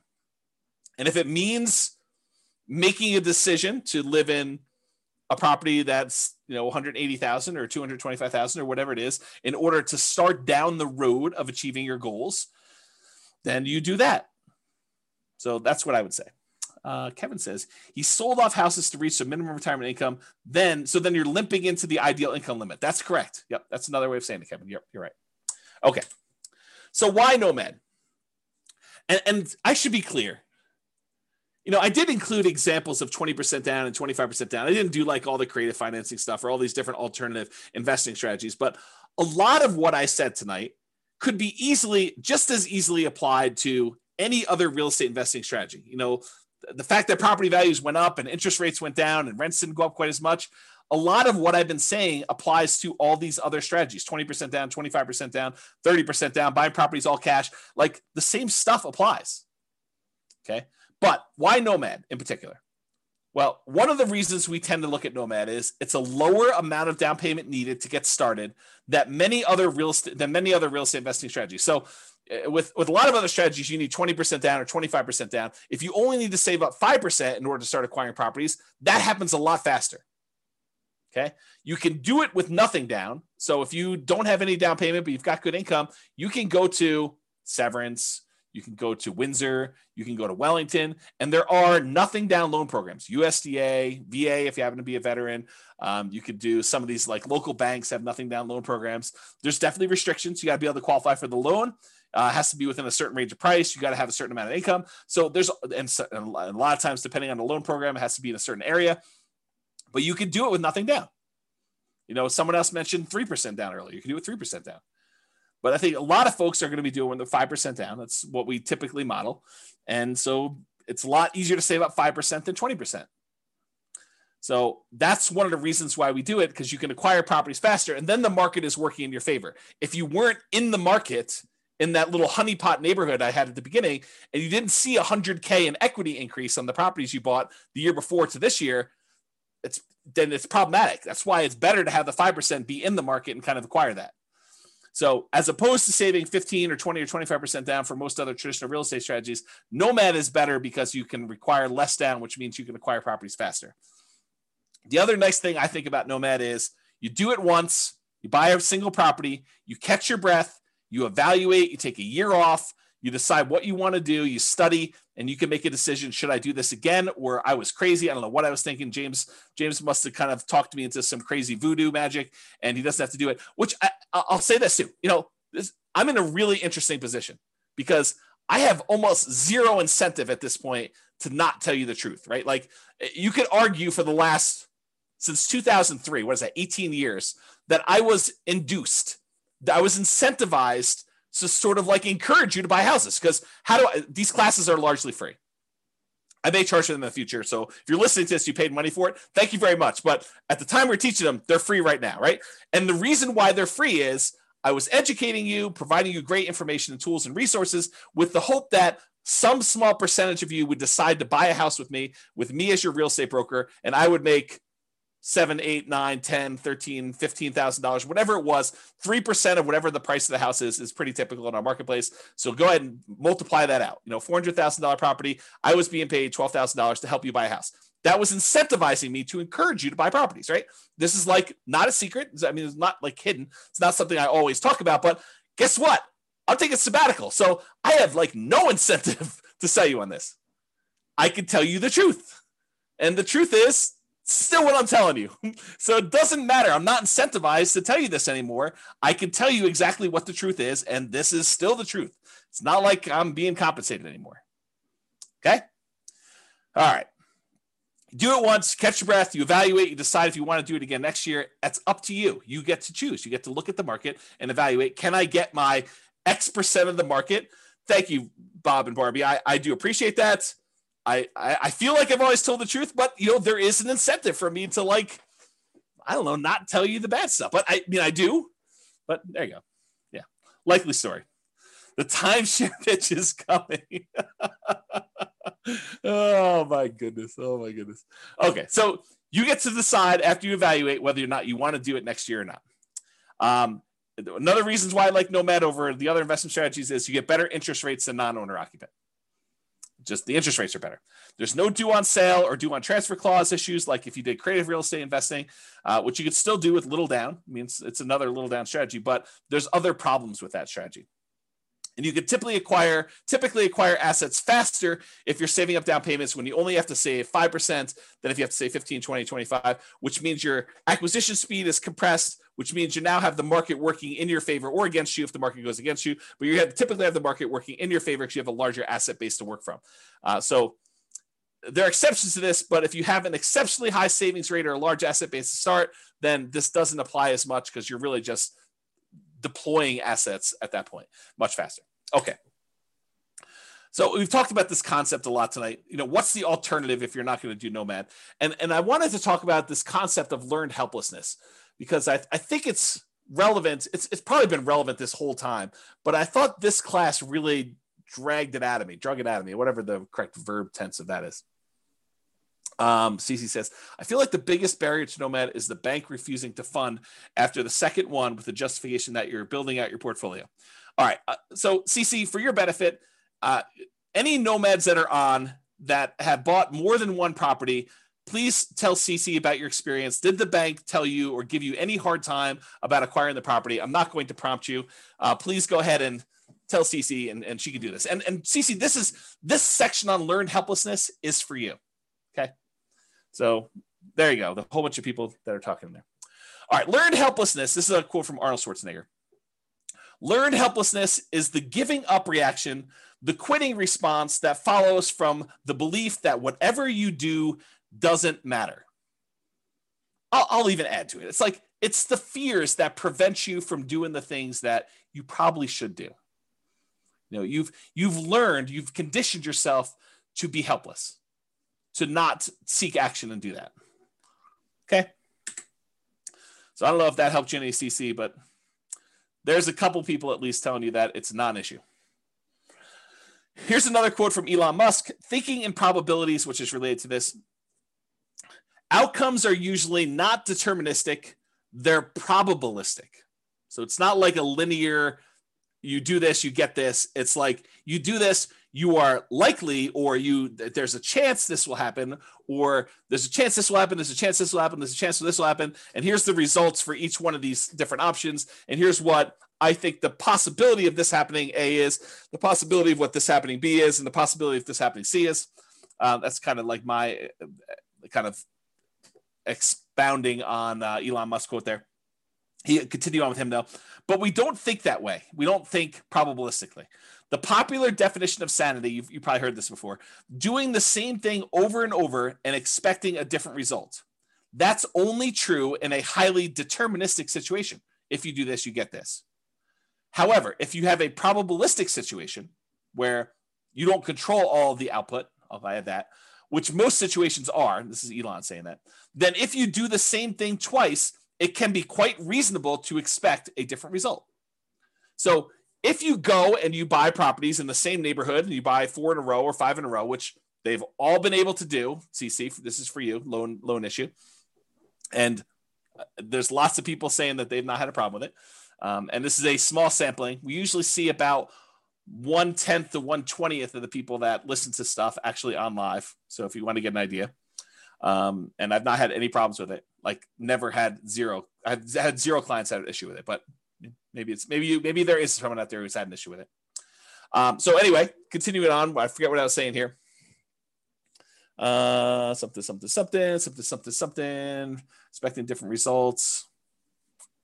All right, I don't know what happened. We'll come back to it. All right, so here's some stuff on expected value. Expected value. So we've taught this in other classes, this idea of expected value and making bets where your chances of success are good. They're in your favor. That's positive expected value, positive EV. Expected value is the sum of all the possible values that you could get from this. So in this situation, I could lose all my money. In this situation, I can make $10,000. In this situation, I can make $100,000. In this situation, I could have $1 million or whatever it is. Oh, I know what I was going to say over here. Let me finish this thought and I'll try to go back. So it's a sum of all those results multiplied by the probability of the occurrence of each one of the results. So I have a 10% chance that I could lose all my money. I have a 15% chance that I can make $10,000. I have a 20% chance that I can make $100,000. I have a 40% chance that I can make $500,000, and I have a 10% chance of making $1 million. If you multiply the probability, the percentage chance you have, times that dollar amount, and you add up all of those, that is the overall expected value calculation. It tells you what, if you could have all of these results happen to you in the proportion that the chance of it happening to you would happen, this is what your outcome would be on average. That's what it means. Okay. So going back here. So what I was going to say, CC, before I got distracted is, if you were like one of my clients who bought in this kind of like honeypot neighborhood where they bought a property and then it went up 3%, then it went up 4%, went up whatever it is, I don't think a lot of them were thinking to themselves, hey, listen, by year 4, we're going to see a 25% or 28% increase in any properties that we bought at this point. I don't think any of them had that in their kind of like probability part of that. I think a lot of them thought, hey, listen, I'm going into this. I think there's a good chance we'll see 3%-ish appreciation, maybe a little bit more, maybe a little bit less. There is a chance that the market could go down, but I'm ready to go buy another house and get that one at a discount the next year if I go and do this. But you had to be in the market in order to have that really small chance probability for you to see 100K times however many houses they ended up buying in that neighborhood. So you got to be ready to do all that stuff. Yeah, Roy says, Thinking in Bets, the book, does a good job talking about EV if others haven't read it. Yep, agreed. Okay, so expected value, continue on here. So positive EV, a positive expected value, where you've taken all of these probabilities and multiplying by your expected results and having that number be positive, even a really big positive number, does not guarantee that you will be successful. It doesn't mean that you won't lose money. It means that if you could go live all these parallel universes, that you would make money, but it doesn't actually mean that you're guaranteed success. You can have a positive expected value. You can do the right thing. You can make the right decisions investing, and you can still lose money. You can get in your car and drive down the road, be on the right side of the road, be doing the speed limit, be wearing your seatbelt, be paying attention, have the radio off, have the telephone off, and you could still get in a car accident and die. Right? You could have positive EV and still do poorly. Right? You can also have negative EV and make money. You can actually have too much to drink.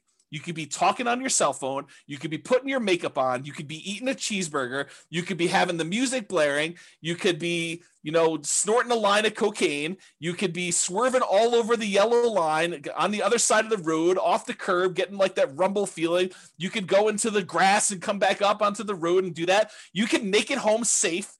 And that would have been a negative EV type of situation, but you could survive it. And that's what's hard. You could actually decide to invest in dog money or Bitcoin, and you could make money. When I'm not saying it is, because I don't know, but you could actually look at all the probabilities of you making money with Bitcoin and decide this is not a good EV bet. This is a negative EV bet. Like, I shouldn't do this. But you can invest in it and actually crush it. You can make money with it. And that's what's hard about this. To kind of use my example, you could drive to work and get in an accident and you could die. Most times you go to work, you arrive safely, and you earn wages for that day. It has a positive EV because your probability of being able to get to work safely and earn money at that job is really high. But you could actually have that very small percent chance where someone does something stupid or you accidentally do something stupid and you end up dying. There's no riskless things you do in life. So regardless of what real estate investing strategy you're doing, consider what the chances are for a variety of outcomes and what the results would be for those outcomes. And I know for someone who's just getting started, this is really hard to do. It's even, I don't know if it's, I would say this, there's a curve. When you don't know what you're doing, when you're brand new, I think it's really hard for you to estimate probabilities. I think when you have a little bit of knowledge, you think that you can predict probabilities really well, right? You start off and you realize, I don't know anything. You come to my classes for 6 months and you think you know everything and you think you can predict everything. And then when you come to classes for 10 years, you realize you cannot predict everything and you really don't know what's going on. And I think that's the weird curve. It's like, and I think you still need to try and say, there's a large part of this that I really don't know. It could be this, could be that. I don't know, maybe. But I think you come for a short period of time, 6 months, a year, whatever it is, and you think, I know everything. I can predict this very accurately. 10% of the time it's going to be this, 20% of the time it's going to be this, 30% of the time it's going to be this, and I'm good. I know all the probabilities. I know exactly how this is going to go down for me. Maybe. I don't think so. I mean, I don't think I could do that, right? So I guess try to, though. I think it's worth the exercise of sitting down and saying, okay, I'm going to do this Nomad thing. What could happen to me? I could lose everything. Sure. I mean, you get hit by a meteorite and you could die, right? I mean, there's low probability chances that you could do that. Figure out what you think the chance of that happening is. Or this could happen to me, it could go up just kind of slow and steady. Or I could see another 28% year, which I think is a really low probability sort of thing, but possible to do it. We could see massive inflation. All these different things could happen. And then look at it and say, does this still make sense probabilistically? Given an infinite number of times to try this, would I be successful doing this? Or what's the alternative? What would I do if I didn't do this? And is that better than my decision to do Nomad or whatever other strategy you're considering? Okay. Your assumptions matter when you do this, right? But historical data suggests property values and rents over any reasonable period of time, they tend to go up. Will they go up next year? No idea. Can they go down next year? Absolutely. Can they go up next year? Absolutely. Can they stay the same next year? Absolutely. But give me enough time, looking back at history, I would be on the betting side of property values and rents are probably going up. Inflation and other factors, but I think inflation's a major factor in that. Okay. So do that. When I do math in the real estate financial planner software, when I do modeling and things of that nature, and the average of the Monte Carlo runs that you do, that's technically an EV calculation, right? You're running this thing 100, 500, 1,000 times, whatever it is, and you're saying, okay, there's 1 out of 1,000 chance that it does this dollar amount and 1 out of 1,000 that does this dollar amount. You take that times 1,000 and you add up all the numbers. That literally is an EV calculation. You do the average of all of them. That's your EV for that entire run. Okay. It tends to be overwhelmingly positive. Are there times when you run this scenario that it becomes negative? Yep, sure is. And your assumptions matter a lot as to whether or not it shows negative and how negative it shows. Okay. So what is your alternative for achieving whatever goal that you're trying to achieve with this nomad or real estate investing strategy that you're considering? You know, if you're saying, hey, listen, I want to retire early, or I want to hit financial independence, maybe it's not even retire early, maybe it's retire on time, or not too late because you're starting pretty late. You know, I just don't want to go to 75. I want to try to do this before 75, and I'm starting at 45 or 50, and I got to get caught up. So how can I do this in 25 years? Which it's not fast anymore. It's like on time because I started late, right? So what is your goal that you're trying to achieve? And what are the options you could do? Okay, I could do Bitcoin. I could bet it all on Bitcoin possibility. I could go to the casino and bet it all on Black 12. And if I hit Black 12, I get 36 times my money or 35 times my money. If I don't hit it, I lose everything. I could do this Nomad thing. I could buy 20% down rentals. I could buy 25% down rentals. I could go learn to trade options, or, you know, whatever it is that you're considering. Lay them out in front of you. Say, okay, what's my odds of doing this here? What's my chance? What's my return? What's the probability I'll do well here? Probabilistically, Elon Musk-ish, sort of think about what are my chances of being successful? Not that I'm automatically going to be, but doing that. Okay. And then figure out, if you don't do Nomad or whatever else, what are you going to do? What are you going to do? What's different? So how do you feel? I think this is my last slide. This is the learned helplessness part of this. If you think to yourself, hey, listen, nothing I do matters, so why bother? What does that say? So there's a psychological concept. I've been hinting at this, and I sent it in the email, and if you guys click through, you probably saw this, but there's this concept of learned helplessness. And I'm going to butcher the explanation for it because I'm not a psychologist. I'm not teaching this. So realize that what I tell you may be slightly wrong, but the idea is sound. Okay. So they do these science experiments. They put a puppy and a dog in a kind of like crate with a metal thing bind on the bottom where they could apply electric shocks. I know it's mean. Don't get mad at me. They did it. It wasn't me doing it.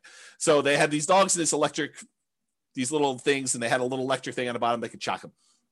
And they would there's a whole bunch of different groups, but basically they showed that the dog would get shocked, and there's really nothing the dog could do. It couldn't get out. It couldn't jump up anywhere. And so these dogs eventually came to realize that it was futile for them to do anything. So they basically started lying down, and every time the shock came on for like a second or something like that, they just whimpered. It was very sad. They didn't want to do anything, but they learned that there was nothing they could do. And it's to the point where even if the bottom thing was shocked and one side of it was on a shocking thing and the other side was not a shocking thing, like the other, they divided it with a little thing and they could jump over if they wanted to. They decided, the dogs learned that even if they jumped over, it didn't matter, right? Like they would still get shocked if they jumped over. But then eventually they turned off one side and the dog was on one side and they shocked them. And if the dog didn't think that it was even worth them trying to jump over, even though if they had jumped over, this other side wasn't being shocked anymore, they still wouldn't do it. They gave up. They learned to be helpless. They learned that there's nothing I could do. It doesn't matter what I do, so I'm not going to try anything at all. And I've since read that you have to actually learn helpfulness. The default state is helplessness. You actually have to learn that you can do something to lift yourself up out of the stuff that's going on for you. So to be even more complicated, learned helplessness is not technically true. That's the default state for most animals and for humans, because that we're similar stuff, right? So it's really, you have to learn that you have agency over your choices, and choices you make and things you do matter. Okay. So that's it. Let's see here. People are recommending books. And says, every home, every deal, every tenant, every year teaches me something new about nomading rentals. Absolutely. And I learn a ton from clients. They tell me about something. I'm like, I've never seen that before. That's new. Mike says, like fake cattle grates painted on the road stops cows from crossing the paint. Yeah, there's a story. I don't know if this is true, but there's a similar story about elephants where they like attach a little thing to the elephant's thing and they stake them in the ground when they're young, and they learn that they can't move them, they can't pull it out, and so do that. And so eventually the elephant becomes full grown, and they can put this little thing on their ankle and put a little tiny stake in the ground, and the elephants just assume that it's like fully in there. They stop trying to pull it out there. So something like that. I don't know if that's true.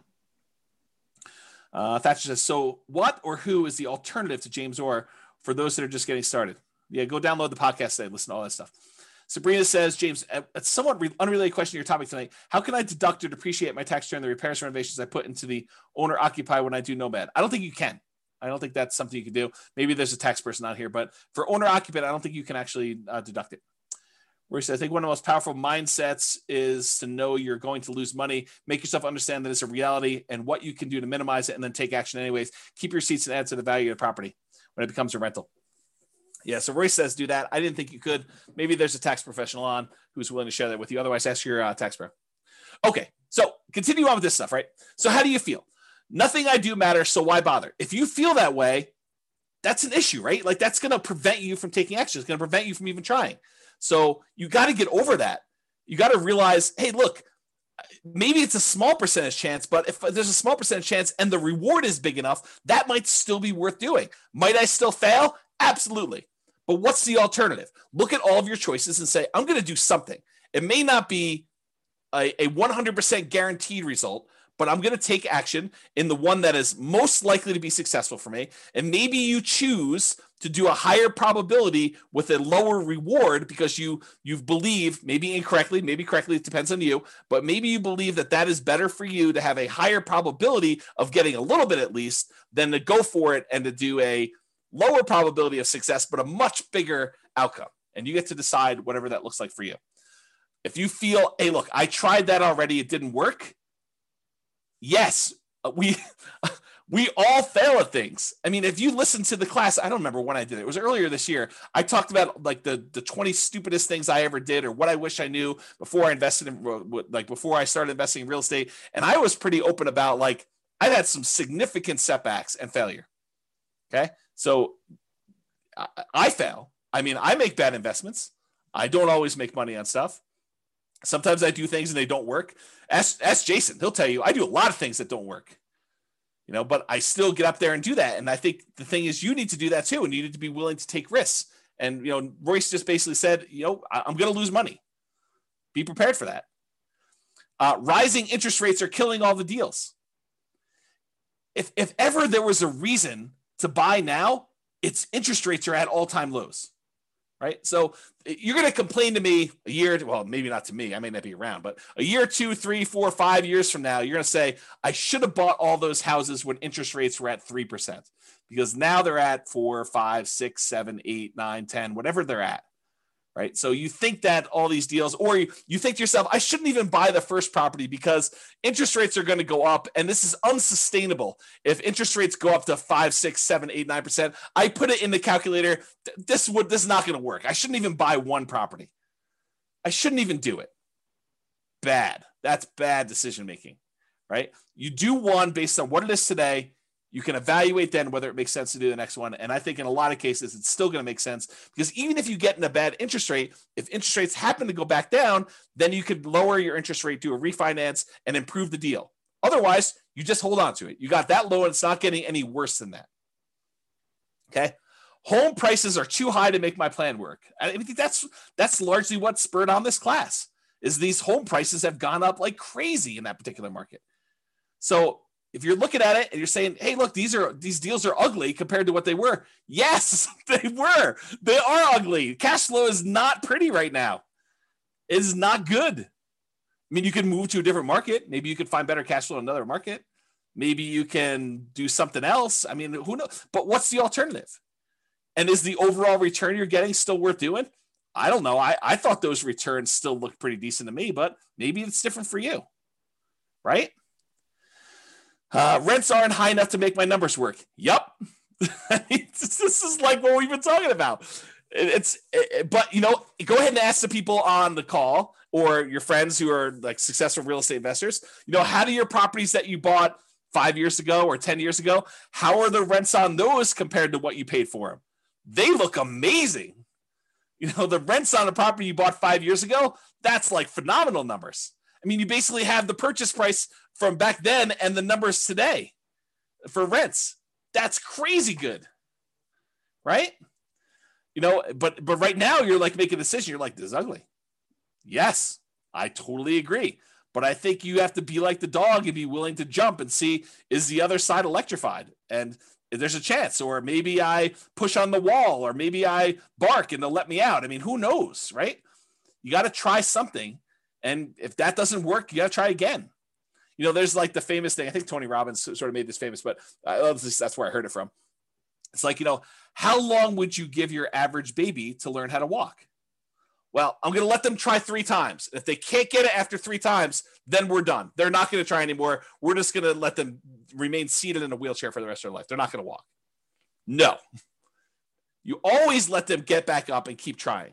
If something doesn't work, if they fall down, if they hit something, they knock their head, they start crying, you let them do it again. You're going to make mistakes. Things are going to happen that were unexpected. You're going to have property values go up 28% in a year that you already own. Great. You're also going to have property values go down. You're going to have rents go down. You're going to have tenants that destroy your properties. These things happen. It's inevitable. I talk about this kind of like idea of your shoelace comes untied. It's not a big deal. You don't stress out over it. You bend over, you tie your shoelace, you stand back up, you continue walking. If it comes untied again, you do it again. If your tenant doesn't pay rent, that's fine. You go call the attorney, you do an eviction, you get them out of the property, you do whatever repairs you need to do the turn, you put a new tenant in there. It's like tying your shoelace. It's got to be that second nature. Okay? Sure, it worked for him or her when they got started. There were deals then, but there aren't any deals now. I'm an amateur collector of antique real estate investing books. I try to go find like these old books from the 80s or the 70s or whatever it is, where you're reading about what deals looked like then and like how they were and all that other stuff.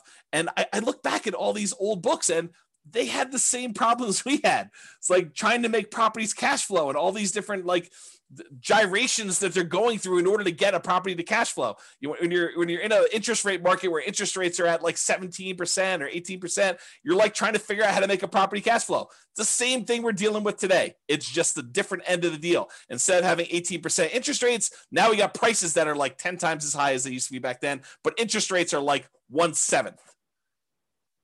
Right? Yeah, there isn't anything new under the sun. It's all the same stuff. Okay? It's just different variations, different rhyming schemes on the same song. Okay? So you can't like look back and compare yourself to, oh, I wish I was James's client when they bought into this neighborhood and they did it. They didn't know they were getting that deal when they signed up for this. They thought maybe I'll do 3% a year. Maybe the property values will go down. I mean, back then the market looked frothy 5 years ago. Like we thought we might be at a peak. We thought, hey, look, I don't know if this is sustainable. Market's been going up for a while. This was not like the beginning of an uptrend. This was like in the middle of a hot market. And they started buying. They're like, well, I don't know. Maybe it'll continue to go up. Maybe it'll go down a little bit. We really don't know. They had risk. I mean, if anyone's willing to share, because I know there are some clients that were in those neighborhoods at that time, or even other neighborhoods, like, were you a little bit fearful then? Like, I don't know what was going on in the market. Maybe the market will go down. Was it risky for you? I think it was. Like, did you have these same fears where, yeah, I mean, I wish I had started 5 years ago when these numbers were better. I think even then, 5 years ago from today, people were thinking that. That's what my experience has been. The market is moving too fast for me to make this work. Yeah, I totally. This happens all the time. Market's moving fast all the time, Yeah. See, yeah, even Eddie's like, I had to bid over asking on both properties, so was scared to hell. Totally, right? It was like fearful. Like we didn't know what was going on there. Jason's I thought it was insane what I paid for a Michigan in severance in 2019. But now, yeah, Jason's like, it looks really cheap. It's like, I should have bought 10 of those things. We don't know. And at the time, everyone was in fear. Yeah. Yeah. Other people are like, amen, Jason. Always risk. Not worth doing if it's a slam dunk. Yeah. Prices or rents are going to fall. I mean, how many people think that the market's it's too bubbly. I mean, I'm going to step on my own toes for the class coming up, but are we in a market bubble? Is the market going to crash? I don't know. No one knows. So could prices come down? Could rents come down? Sure. But if you're buying today and then prices go down, you get to buy at a discount the next one. If rents go down, great. You get to buy at a discount the next one. You're kind of like buying down into the thing, and then eventually things turn around. Yep. I can't save down payments fast enough. Yeah, I hear you. It's always hard to save down payments. I definitely struggle with that. I struggle with that today. Right? I mean, I don't have infinite money. And I like having really big reserves. So I still have problems with that. And so do a lot of other people.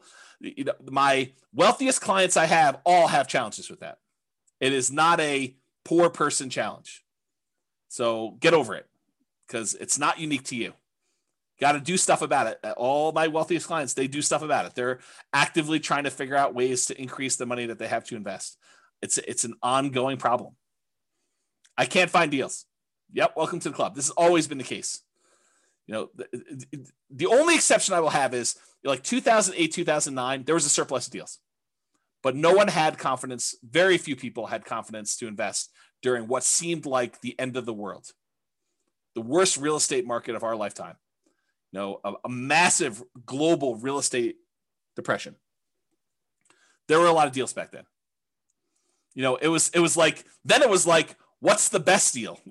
You know, you were like, it was sifting and sorting instead of trying to find what's the least bad deal or what's the least negative cash flow deal, at least in our market right now. I mean, maybe you're in a different market, but what's the least negative cash flow deal I could do right now?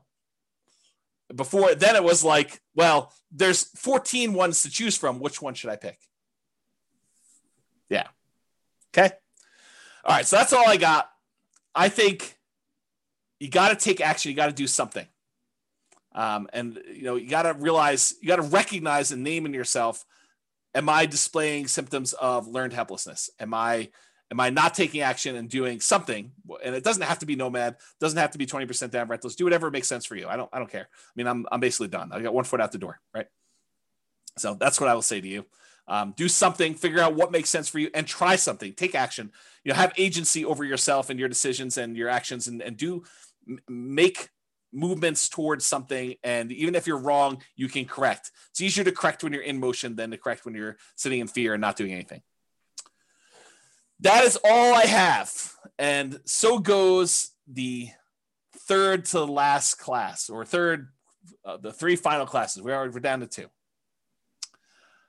Amazing class, very good class. I'm glad you guys like it. Mindset is critical. Well done to keep the movement going. Viva Nomad. Well done. Excellent class. I appreciate it, guys. So I hope you all enjoyed that. Any final questions? You are very, very welcome. Very, very welcome. Great class, good philosophy, always insightful. Thanks, James. Amazing. I'll look at all those exclamation points. Thank you very much. Thanks for the class. Love the format info. You are all very welcome. So that is all I have, unless there's no party. No party. I just decided to cancel it. It's like, this is like what I imagine. I didn't quite have the normal senior year. I graduated high school a little early, but this is what I imagine senior year to be like when you're accepted to college. All your grades are in. You've got that like sort of like last week where there's nothing really going on. The teachers have you like wiping down the cabinets in the science classroom and cleaning out the lab desks. And, you know, it's like all that stuff. I feel like that's sort of this last week. Like it's sort of like you're ready to go. And the weather is not helping. It's like triggering all those nostalgic sort of summer break sort of thing. So I think I'm sure sort of no ice cream. I might have ice cream tonight. I got ice cream downstairs, but probably not. So I want to sign your yearbook. Oh, that's pretty funny. I don't think I bought any yearbooks. I probably signed some other people's yearbooks. It'd be interesting to see what I wrote to some of these people in their yearbooks. I don't remember any of that, but yeah. We'll have to see. Oh, you guys are all begging for the final class. I don't know. We'll have to see. We'll have to see how it goes. Right now, there's no class. I decided to cancel it. In a fit of just, yeah, I'm done. But we'll see. Love to see me and celebrate. Oh, man. You do know that I'm an introvert, right? Like, I struggle with that. Like, I don't know, getting out in public and stuff like that. Is this the end of your website, Real Estate Financial Planner? Probably not, Donna. There's a probably better than, better than 50% chance that I spin off Real Estate Financial Planner, the software, as a paid business. Because my guess, I don't know this for sure. There's a 10% chance I'm like, done. Everything's done. Close everything down. Never do anything else again. But my guess is that, especially since I've been doing this stuff for so long, and I tend to think about work. I tend to think about business. I tend to read a lot of business books. Like all of my like fun stuff seems to be business related. The chance of me going from 100 miles an hour to 0 seems unlikely. It's possible it could. I don't know. I'll know a lot more after taking 3 months off. But my guess is that I probably will spin off the Real Estate Financial Planner business as like a separate little entity. It's my guess. We'll see. We could do it at our house. Oh, Bob and Barbie just volunteered their house. Oh, that's pretty interesting. That might be painting landscapes. I did do a painting. Steve, I did like a Bob Ross class. I have a little thing. I'll have to show it to you guys sometime. It's like a snowscape. You are welcome, Carlos. Thank you a lot, James. Thank you a million for all your help and support. I've been learning a lot from you. You're very welcome. Very welcome. Brittany says, just download all podcasts. Wish I found this a long time ago. Yep. Good stuff, right? Ray says, we'll call it Beers with Barbie. I'm in. Oh, that's pretty awesome. Just stay on a teacher schedule. Take every summer off. There's a possibility. There's definitely a possibility. The challenge, Nick, is this, right? Like the monetization for teaching the classes is actually brokerage. And it's hard to be like part-time brokerage. It's tricky. Because if you need something and you're like, oh, but I'm buying in January this year. And I'm like, oh, well, I'm taking January off this year. That's hard for you. It's tricky to do that. So I don't know. The goal is you take the tech startup journey. Jason, I don't want to give up ownership. I don't know. Maybe I'm too stingy. You and I will have to talk about this on the cruise. Yep. Thank you. We're all better for having your great effort. I appreciate that. Book recommendations. You can read the book I wrote for my son. It's that'll probably come down soon. You should go download that. I'll type in the address. And then also probably The Millionaire Real Estate Investor is probably another good book. But here's the book I wrote for my son. You can go download this for free. That's probably a good starter book. I would probably do 2 of those. Bob Barcy. I can't tell you how much we've learned from you. I appreciate that. That's very nice. Very kind. All right. Well, because I'm getting mushy with all the love fest, I think I might go. 3K Nomad book is worth reading. Yeah, the 3K Nomad book is probably worth reading if you're planning on doing lease options or you want to get a better nuanced understanding of Nomad stuff. That's probably worth doing too. I don't know if that's available on the podcast or on the website. There is a 2-hour version of it taught. There's several of it, but there's one on the podcast. You just go listen to that. I'd go download the podcast episodes like right away. I don't know if it's on Amazon, Jason. I really don't. But you all should go download the podcast episodes because they are probably coming down. So please do go download those, enjoy those while you can. There's like 100 of the 300 classes or whatever it is that are there. And I might do burrito pricing on classes and release those over time. So there's a possibility that you'll see you could buy a copy of an old class for like $12 or something like that. Basically the cost of buying a burrito. All right. If that's all we got, thank you all for coming. We're going to end on time. I do appreciate it. Looking forward to the last 2 classes, and then we will be done. So 2 more preps, and then take some time off. So thank you all. I will talk to you all soon. Have a great night. Oh, someone's on my back porch. I got to go. All right, cool. I will talk to you all soon. Have a great night. Bye for now. With home prices up, mortgage interest rates up, and rents up but not quite enough to counteract the higher prices and interest rates, cash flow on rental properties in Athens is harder than ever. Book a call with the Real Estate Financial Planner to apply our proprietary 88 strategies to improve cash flow on your rentals. See the show notes for a link to schedule your call and improve your cash flow today. If you're a real estate agent, lender, or professional in Athens that wants to help our real estate investor listeners, consider reaching out to learn about collaboration opportunities with this podcast. We'd love to add more value to our listeners by having you assist our investors buy, sell, and finance their real estate investments. See the show notes to schedule a call to discuss collaboration opportunities.